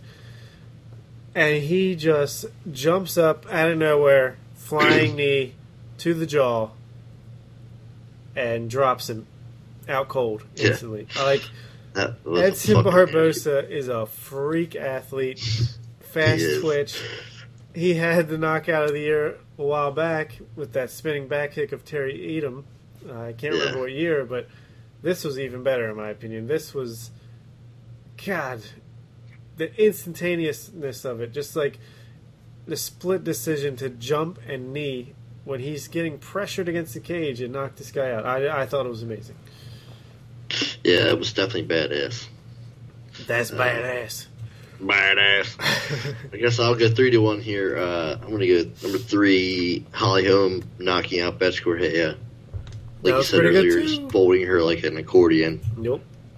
And even she tried to get up and just flattened her with the right hand, I think it was, while she was like halfway trying to get up. That was brutal. Yeah. Then I got Alexander Gustafsson's uppercut from hell on Glover Teixeira. Just fucking makes you feel bad for Glover Teixeira even having to keep fighting after a loss like that. Yeah. He got hit with like 25 uppercuts in that fight. Oh, yeah. It was crazy the way he was spamming those uppercuts. Coming off an uppercut loss to Anthony Johnson. Yeah. And then I got to get number 1 and Ngannou just knocking the life out of Alistair Overeem. Yeah, can't argue it. It was, especially at heavyweight, and 2 guys that are at the 260 mark or whatever, 265. Fucking, that was insane. The way that every punch, like, you're just waiting because any punch in the heavyweight division could be the end. And, man, he just came from Overeem's weight was going into it. Came in, oh, this is bad. I mean, and Overeem was stiff for like 5 minutes. Yeah. And there's been so many pictures, GIFs, and oh man, it's like a star-making thing. Like Francis Ngannou will be known for this knockout for the rest of his life. Definitely. So pretty awesome. All right, let's move on to disappointment of the year. Sorry to go negative again, but it had to be done. My number 5, Holly Holm. Yeah, she had the great knockout over Betch Correia, but who wouldn't knock Betch Correia out these days? Yeah. No, probably a few people, but I don't know. Holly Holm had a shot at the featherweight title twice in 2017 and came up short both times. She's just a perpetual disappointment to me following her win over Ronda Rousey. Yeah, there's been much to talk about afterwards. Yeah. Number 4, Juliana Pena. People might have forgot, but going into 2017, she was a win away from a title shot. Instead, she gets armbarred by Shevchenko and gets pregnant and is out for a while. I mean, there's nothing wrong with getting pregnant, but it's like it puts her on the shelf. So you said that like she got knocked out or something. She got knocked out, then she got knocked up. And no, it just means that she'll be on the shelf for a while and she'll have to work her way back into title contention. And I thought she would be there by the end of this year. So disappointment. Very disappointed in you for having sex, Juliana. My number 3, Will Brooks. Comes over from Bellator with some hype on him. He was the Bellator champion. Let's see what he can do in the UFC. Well, he can't do much because he wins a decision over Ross Pearson, but then promptly loses 3 in a row that he absolutely had no right in losing, and in terrible fashion. So I don't know what to say. Will Brooks, get your shit together, man. Yep. Number 2, it's Carlos Condit. Again, for me, it's just, I can't say enough about how disappointed I was in that performance. And hope he can come back again, but just my expectations will never be as high as they were for this comeback fight. And my number 1, it's Donald Cowboy Cerrone. Came into the year, like we said, on a tear at welterweight, looking to get into title contention. Loses to Jorge Masvidal by knockout. Then loses a close, very close decision to Robbie Lawler, which I kind of thought he won. And then gets destroyed by Darren Till to get 0-3 on the year. Yeah, that was Cerrone's my number 3 to start with, but that was definitely disappointing. He wasn't on a bad run, and then he lost to Masvidal, and he fought Till straight after that. Yeah, it's always tough to see Donald Cerrone take those tough losses like that. Yeah. Now I'm wondering. I mean, he's got Yancy Medeiros coming up. Like, where's he at? Can he win that fight? Yeah. Yeah. No fucking idea. My number 2 is going to be John Jones. Yep, that should have been on my list. Yeah. I mean, I've never been a John Jones fan, especially in the recent years. I tried to like him after all. I mean, he was or looked like one of the greatest of all time, but now he's 2 drug test failures deep, a few arrests deep. How many times are we going to let him come back from being a fuck up? And probably like 3 more times. Oh, probably a couple, but maybe 4 years from now. But yeah.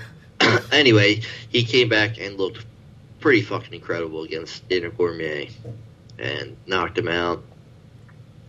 And like I said before, promptly he failed another drug test. Yep.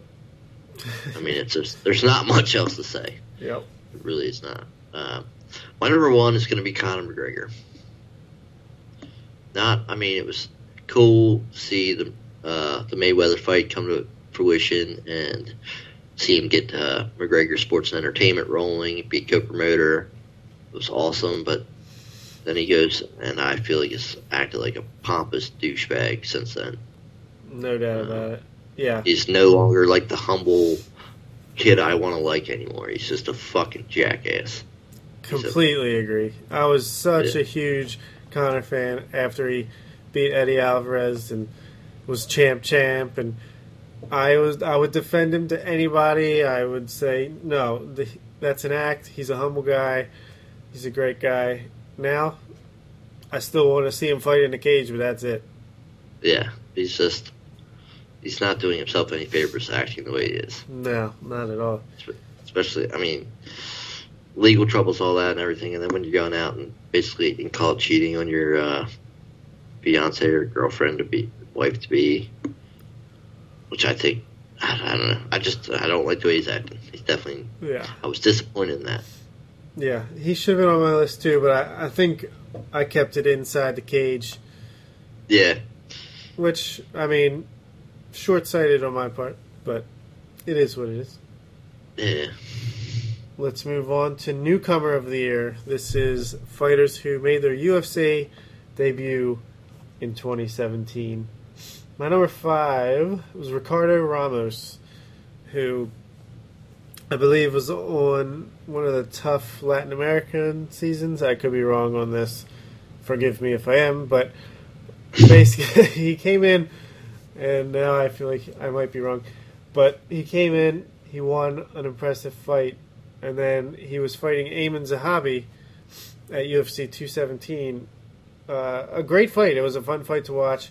It looked like he was on his way to losing a decision before he busted out an incredible spinning elbow knockout that just missed being on my top 5 knockouts of the year. And I don't know. He's still really young, got a lot of room to grow, and has a lot of potential. So I put him as my number 5. My number 4, Cody Stamann, whatever his name is. Bantamweight. Whatever the hell his name is. Really on your radar. Absolutely. He came in, won his first fight by a pretty dominant decision, but then he was matched up with Tom Duquesnoy, a hotshot prospect out of Canada, I believe, and for a second one. And he kind of just came in and did the same thing. He out-muscled him, out-wrestled him, and nullified any of the striking that Duquesnoy had to offer, and got a huge win in that case. My number 3, Cynthia Calvillo.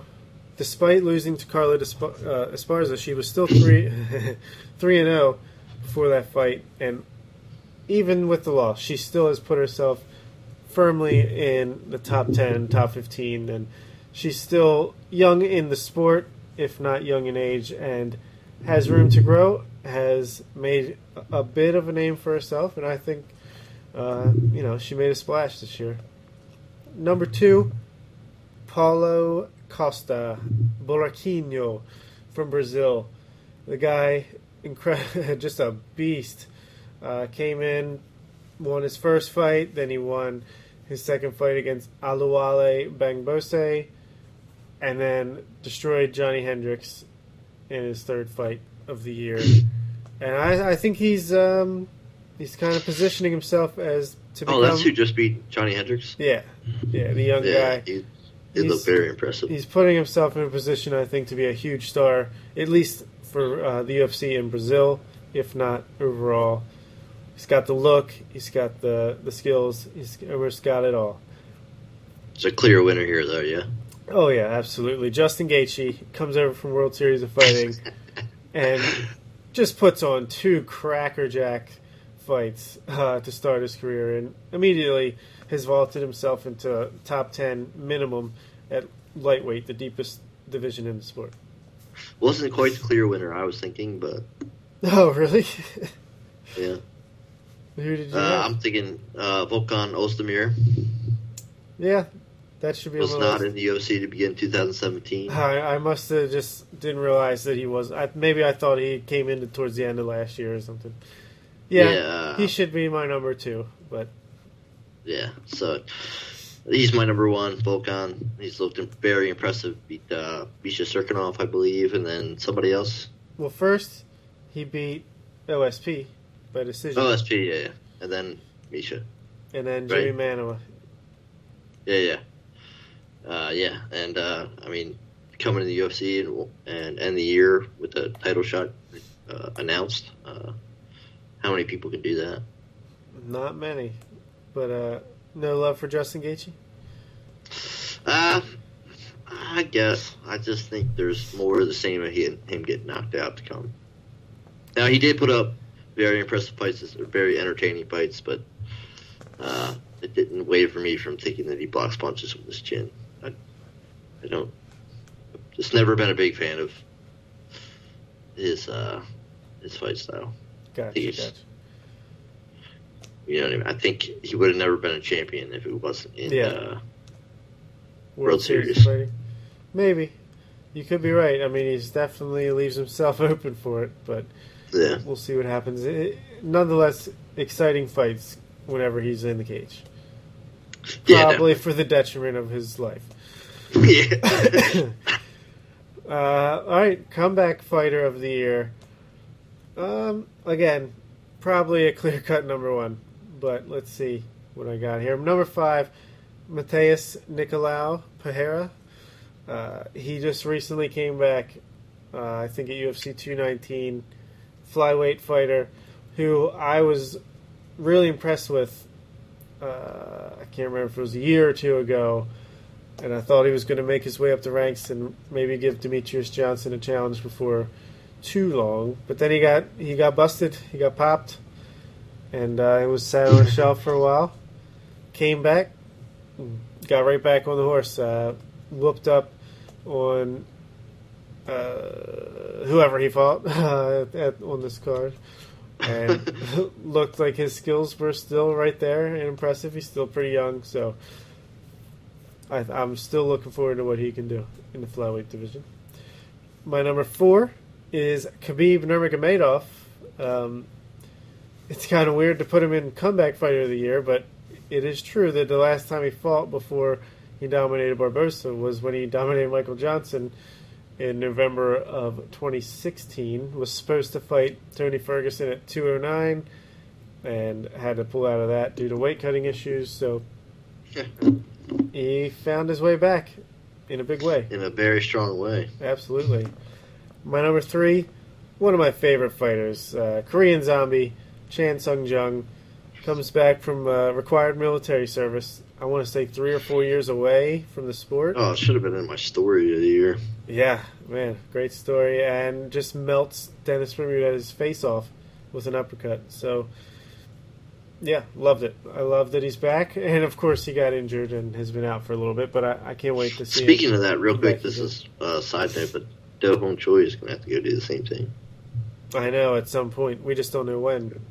Yeah. It's crazy how that works. But, Yeah. yeah, number 2, RDA, Rafael Dos Anjos. Went 0-2 in 2016, comes back, moving up to welterweight, and goes 3-0, defeating Tarek Safadine, someone else, and Robbie Lawler this year. For some reason, I can't remember who was other. Neil Magny, actually. Oh, yeah. He did to Neil Magny what I thought Carlos Condit would do. But clearly, number one, GSP, George St. Pierre, comes back, reclaims what was rightfully his, the middleweight belt. Anyway, prominence. Oh, God. It was, I guess. No, I would give my number 2 to GSP. I thought, of course, I wanted him to win. I didn't think his performance was all that amazing. I think more so Bisping's ground elbows were, made his performance not look as good. But I thought GSP looked good on the feet. I thought he looked about what you would expect. You know what I mean? Mm-hmm. But I don't know how you can call him comeback fighter of the year when he retires again a week later. Yeah, because he came back from a 4-year layoff and won the highest mountain again. And he probably did steroids too. No, he didn't. He's not done. He'll be back. I'm just kidding. This is going to be the last time I ever praise RDA. But he is my comeback fighter. Nice. I am making this my ringtone. To come out to 170, I've been saying it the whole time. I think he's too small for welterweight, but lo and behold, he proves me wrong. That beating he put on Robbie Lawler was definitely sufficient. Like I said, he tore his ACL with leg kicks, basically. He beat Neil Magny, who Neil Magny just whooped Carlos Condit. He beat, who did he beat first? He beat Tarek Safdie. Yeah. 3 solid welterweights. And 3 people who I think are way bigger than but, no, I would definitely give it to RDA to come back and have those 3 nice wins at welterweight. He's got to be up there towards title contention, and I did not see that coming. Yeah. Good call. All right, now, breakout fighter of the year. There was a lot of contenders for this as well.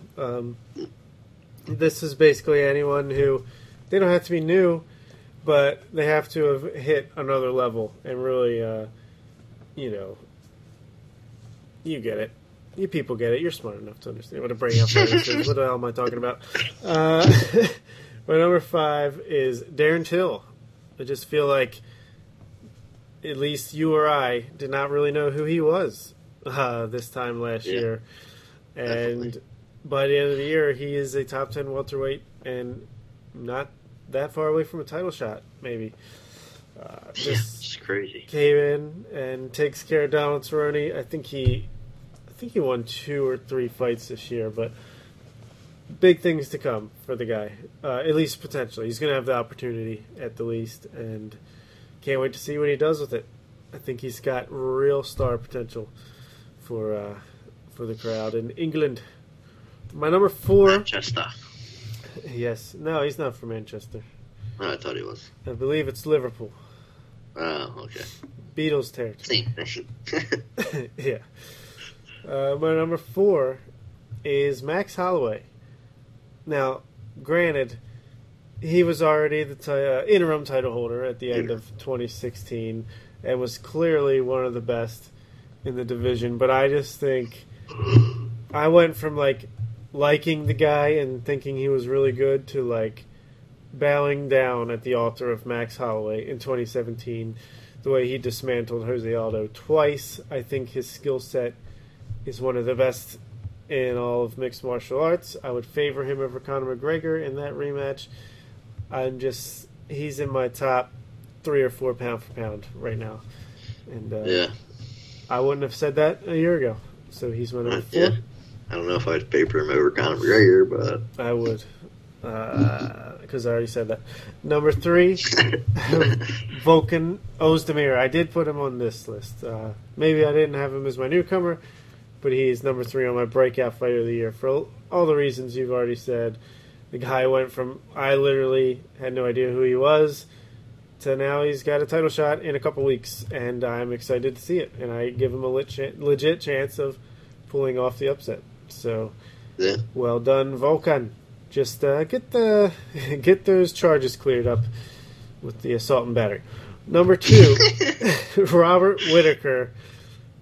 Again, we've talked about how he came out and had 2 big upsets this year to win the interim belt against Jacare Souza and Yoel Romero. When before this, he was at one point he was a welterweight that lost to Stephen Thompson, and then he goes up to middleweight and just kind of steadily improves and improves. And at this point, you could say he's a top 10 pound-for-pound fighter in the world. So, awesome stuff. And he's headlining a pay-per-view in his home country in another month. I favor him to win, too. I do, too, but that's going to be an amazing fight. I can't wait to see that. But number 1, for me, he didn't win my knockout of the year, but Francis Ngannou is my breakout fighter of the year. I just think he only fought twice at the beginning of the year against Arlovsky and at the end of the year against Overeem. But, yeah, you kind of knew who he was coming into the year.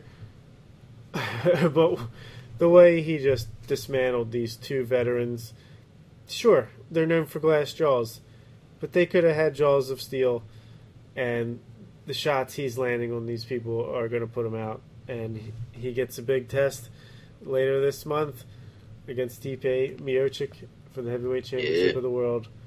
And I favor Francis Ngannou. Awesome fight. Amazing. I would say I have like a 51-49 towards Francis, but I think anything could happen. Yeah, it's going to be awesome. I have a lot of same. I don't have the same winner.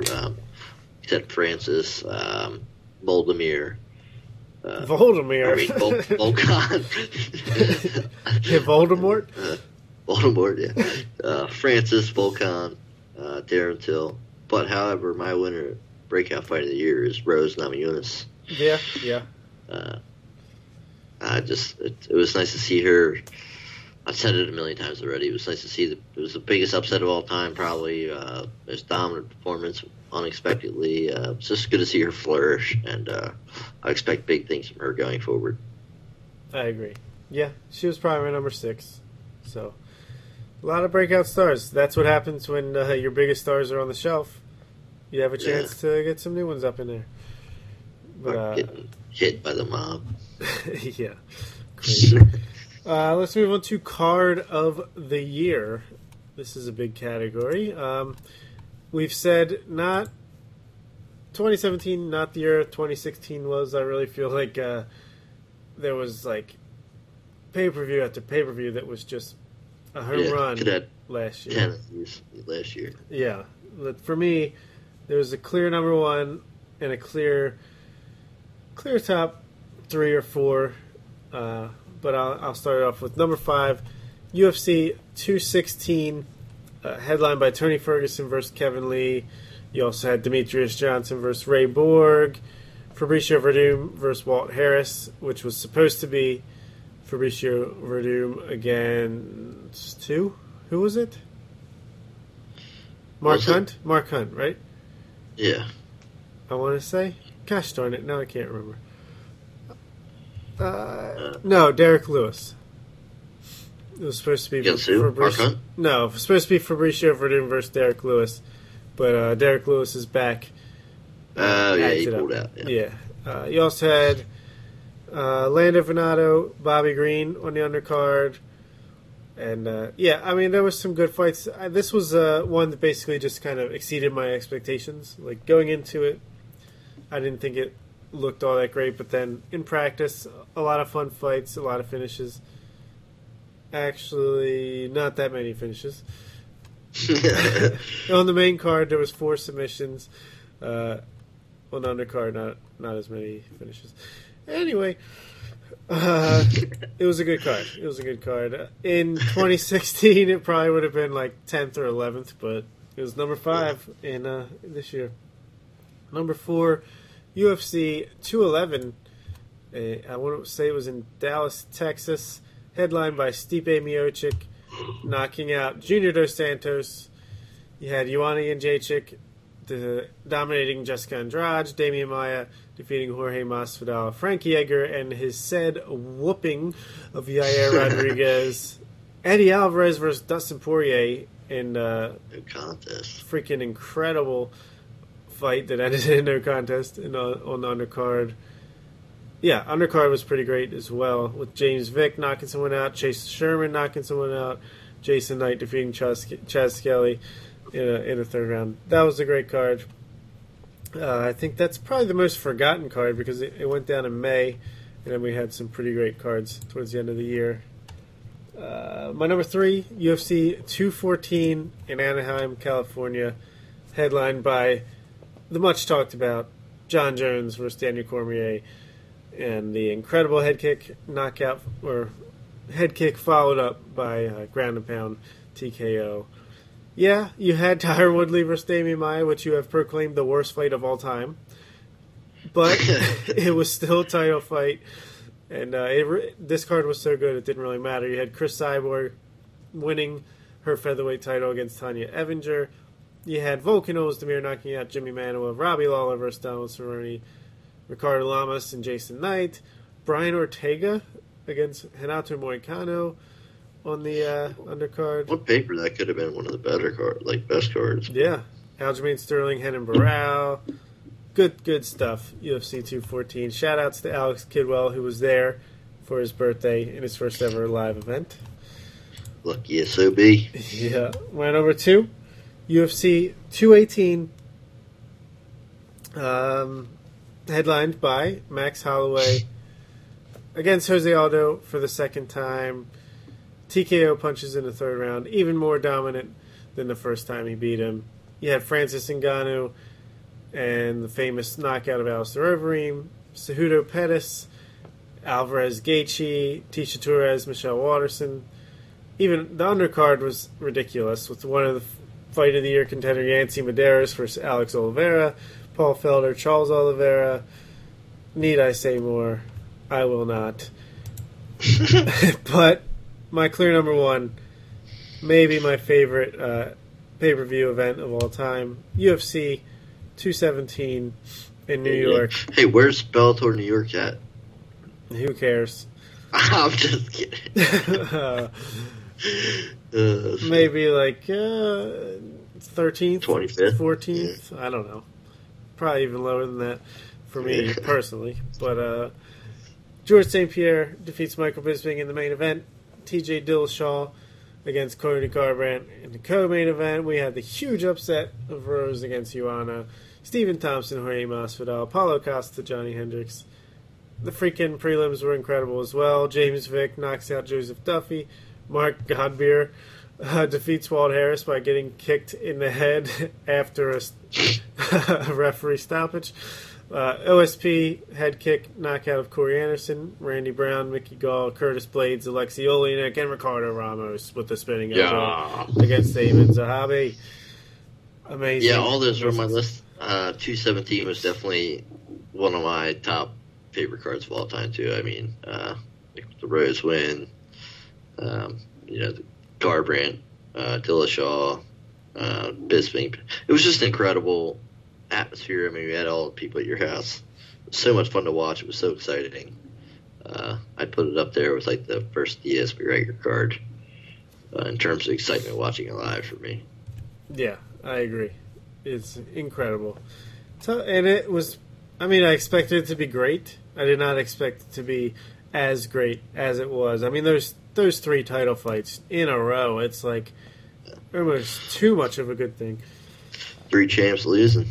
Yeah, 3 belts changing hands. Unbelievable. Yep. All right. Only 4 categories remain in the second annual Red Belt Awards. Let's move on. No.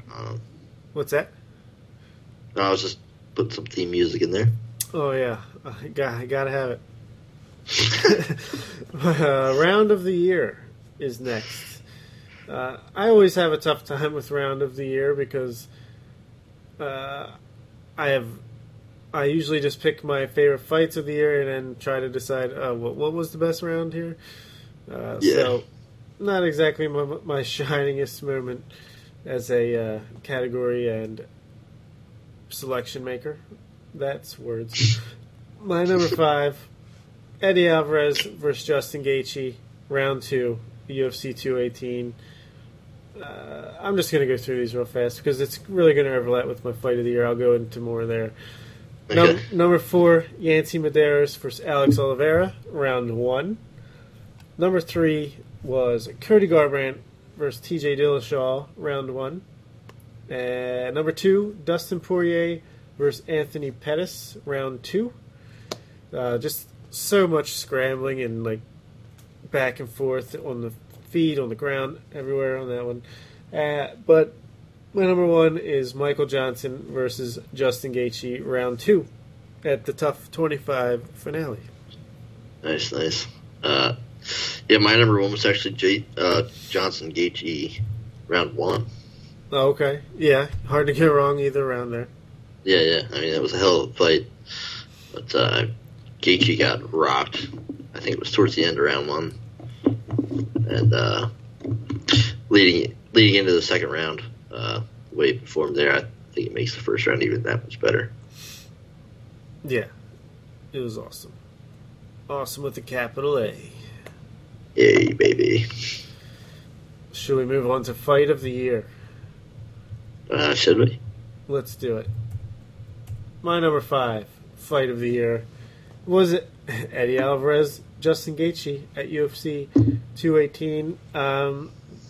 Probably didn't quite meet the expectations that I had for it because they were just so ridiculously sky high, but still an incredible fight, back and forth. Neither of them gave a shit about defense. It was all about coming forward, trying to knock each other's heads off, and that's exactly what Eddie Alvarez did to Gaethje in the third round with a vicious knee knockout.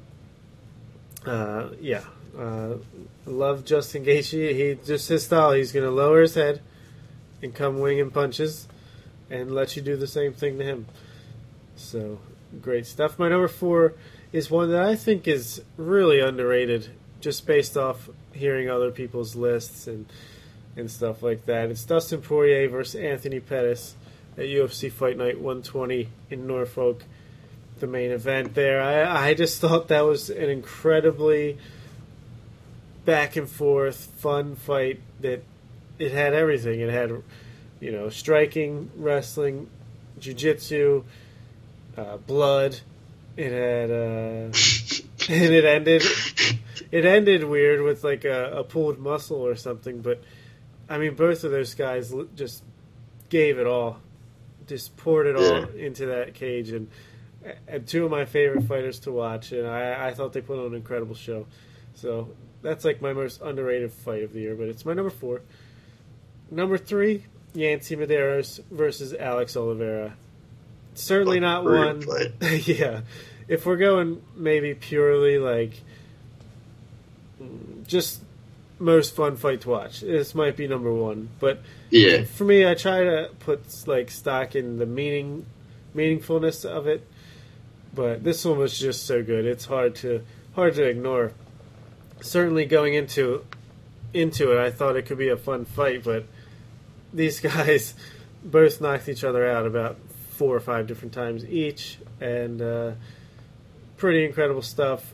I think anyone would enjoy watching it, even if they're only a casual MMA fan. And if they're a casual MMA fan, they're certainly not listening 2 hours into an MMA podcast, so why am I even saying that? Number 2, Jon Jones versus Daniel Cormier. Yes, there are a lot of issues as far as after the fight. It's turned into a no contest, yada, yada, yada. But the fight itself was simply sensational. I mean, so evenly matched. The first 2 rounds, Jones coming back from layoff looks as good as ever. Cormier looks to be at his best he's ever been, and they're just... Yeah, I thought Cormier looked a lot better in the first 2 rounds of this fight than he did the whole of the first fight. Yes, 100%.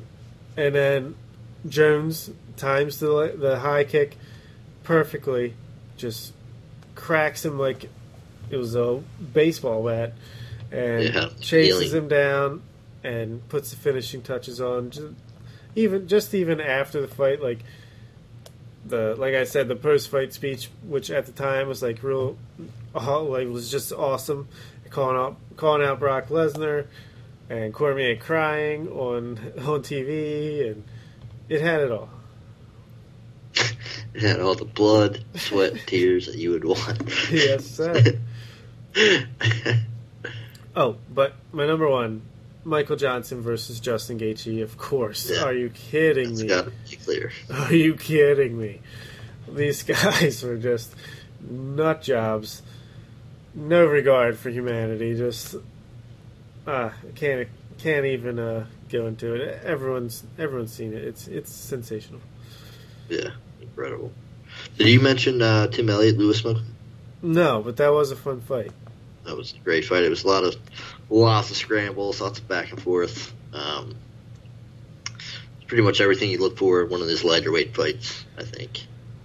Yeah. I love the scrambles. I love the jiu-jitsu guys kind of matching wits, because sometimes when they match up jiu-jitsu players, they kind of just have a boring sparring session. But when they can actually get on the ground and exchange some moves there, that's pretty cool. Like Antonio Carlos Jr. and Eric Spicely also had kind of an awesome match like that this year. I'm surprised you didn't say Ryan Hall versus Gray Maynard. Oh, I actually enjoyed that fight, but I forgot that was even this year, but I don't even want to talk about it. That fight pissed me off so much. I know it did. That's why I brought it up. He just dropped to the ground and tried to grab his ankle.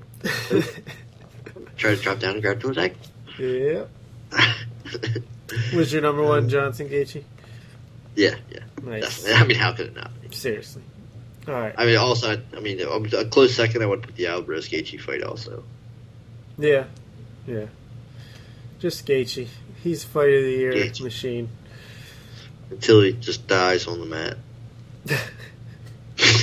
Yeah, could happen.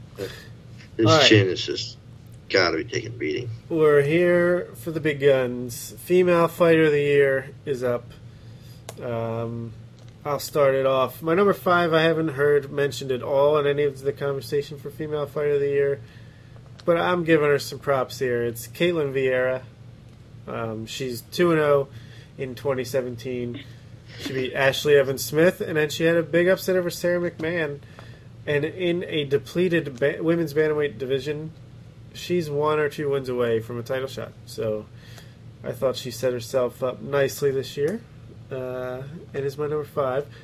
Number 4, inaugural flyweight champion Nico Montano, after winning the Ultimate Fighter season and championship fight against Roxanne Modafferi. She could have been Breakout Fighter of the Year as well, in consideration, considering, again, no one knew who she was, and now she's a champion. Yeah. So, that's awesome. She probably will not hold that belt long, but gotta give her props while we still can. Number 3 for me, Amanda Nunes. She kept her belt. Oh my God, you're the worst.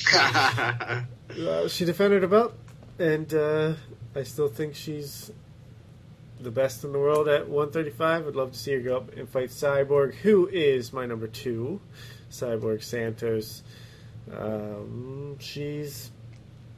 We've talked about her a lot this episode. She's amazing. She's probably the best women's MMA fighter of all time, and she continues to prove that every time out.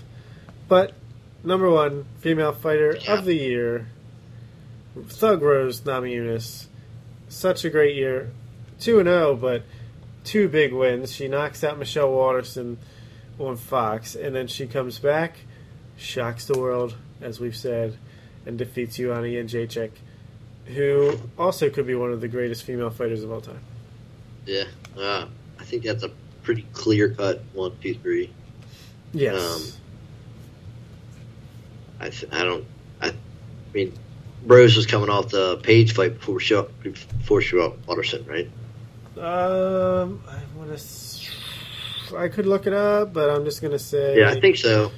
Either way, she's looked dominant in all her previous fights, and then to come out and do that to Joanna, it's like we've said before a million times, it was one of the biggest upsets of all time.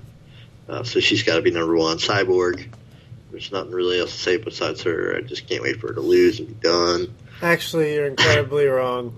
Paige Van Zandt fight was in December 2015. She came back, defeated Tisha Torres, then lost to Karolina Kowalkiewicz, then came back and beat Michelle Waterson. I am incredibly wrong. I forgot the whole year. Yep. What's your male fighter of the year? My male fighter of the year was a tough decision between DJ and Max Holloway. However, I'm gonna have to give it to Demetrius Johnson with breaking the record and hitting the badass mousetrap on Ray Borg and submitting Wilson Hayes, who's a black belt in Brazilian Jiu-Jitsu. So breaking Anderson Silva's record with title defense is impressive. I think he's going to continue and break Anderson's fight streak record. I think he'll probably go down as the best fighter of all time. Nice. That's a strong statement there, especially since he's fighting your boy next, most likely. But, yeah, we'll see. We'll see. I'll do my top 5 again. My number 5, George St. Pierre. Yeah, he only fought once, and it was a hand-picked matchup against Michael Bisping to win the middleweight championship. But just, I can't think back on this year and not think of it as the year that George came back and won a second belt and cemented his status as the greatest of all time. So I got to put him in here. My number 4, Tony Ferguson. I just feel like the promise was fulfilled. He got his interim belt. Sure, it would have been better if he would have fought Khabib at 209, but it's not his fault. It's not his fault whatsoever. He's still one of the best fighters in the world, and now he's set himself up either for a huge fight against Conor or Khabib or whoever. He's put himself on another level in 2017. But my top 3, I think, are clearly just the 3 best fighters of the year. Number 3, Robert Whittaker. Again, beat Jacare and Romero and is the official middleweight champion of the world right now. So that's a great resume. As far as like competition-wise, those are probably the 2 toughest guys that anyone has beat this year. Yeah, I think he definitely has the potential to be fighter of the year next year, especially with a win over Rockhold. Yeah, say he beats Rockhold and Weidman or whatever. I mean, middleweight's pretty good up at the top there. So yeah, if he can, if he's still the champion at the end of the year, he'll be right back in this discussion, no doubt about it. Yeah. Number 2, Max Blessed Holloway. Again, one of my favorite fighters to watch. He beat Jose Aldo twice in 2017. If he would have got the shot against Frankie Edgar the second time around and was 2-0 with a win over Jose Aldo and Frankie Edgar, he probably would have been my number 1. And it's not his fault, but I don't know.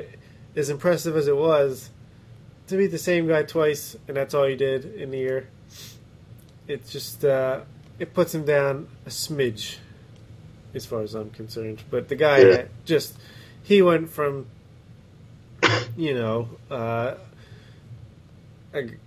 already said it. He went from a guy who was like a great fighter, but not sure how good he could be, to like one of the best going around right now. My number 1. Go ahead. I think him beating Jose Aldo twice is impressive. I don't think it's a knock at all. No, me either. And I hope what I said didn't come across as that. I just mean it would have been that much sweeter for him and for his case here if it would have been Aldo and Edgar, like the clear. If he would have beat Edgar, I think he would definitely have be like a tie for first. Yeah. But yeah, you're right. Demetrius Johnson has got to be the fighter of the year because he fought 2 great for flyweight challengers. I mean, Wilson Hayes, jiu-jitsu black belt, who'd never been finished. But it's not like he just beat these guys. He embarrassed these guys. He barely took any damage in either fight. He completely whooped up on he's picking Wilson Hayes out of thin air. He's submitting him a black belt who's never been submitted. He's doing whatever the hell he wants. Same with Borg. He took 4 punches against him in that entire fight. He's getting like stuffing a takedown, sitting on Borg's back and like checking his watch, looking up at the thing like, okay, here we go. The guy is just superhuman. He's on another level. He pulls off the greatest submission of all time. This is a guy who I used to root against. Like, I used to think he's boring. He doesn't finish fights. Ho-hum. I've come so far around that he's one of the guys I look forward to fighting more than anyone, just because to see what he can do next, because he's just improved. He was already amazing. I mean, he wasn't finishing fights, but he was still incredibly talented. Now he's finishing fights at will.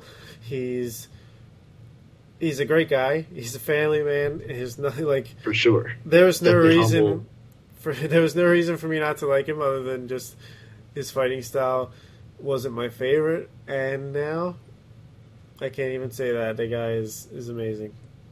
Yeah, I completely agree with all the sentiments. I mean, I hope like the mainstream catches on with those two, because I mean, I never really disliked DJ, but he wasn't what I look forward to. And just like you said, I look forward to seeing him fight now, and I hope more people catch on with that feeling. Yeah. Because he definitely deserves that kind of hype. No doubt about it. Yeah. 2017, year of Mighty Mouse. What will 2018 bring? Stay tuned, 'cause I'm looking forward to it. Me too. I really think 2018 is going to be a huge rebound year for the UFC. At least the first couple months, some of these cards are pretty stacked. 3 amazing title fights coming up in the first 2 months. Yeah, they had stacked. They're negotiating that contract. Yeah, it's true. But we'll get all into that. Stay tuned. Follow us over to Fallon to Communicate in a couple weeks here. I think our first episode will be reviewing UFC, the next Fight Night card. I want to... What is it? I'll look it up real quick. But well, I think 124. Who the hell is on that card? I think it's a decent card. Jeremy Stevens versus Doo Ho Choi. Yeah, it actually is a pretty good card. Yeah, that is a good fight. You also got Vitor Belfort, Uriah Hall. Paige Van Zandt is on there. Kamaru Usman against Emil Meek. Darren Elkins, Michael Johnson. There's some good stuff. We'll talk about that, and we'll do all of our predictions for 2018, what we're looking forward to, what we think is going to happen, as well as video games, movies, and TV, which will be the new format. So please. Sir, come check it out. Thanks for sticking with us through all these episodes, and we ain't going nowhere. We'll be around. All right, anticlimactic ending. Goodbye. See ya.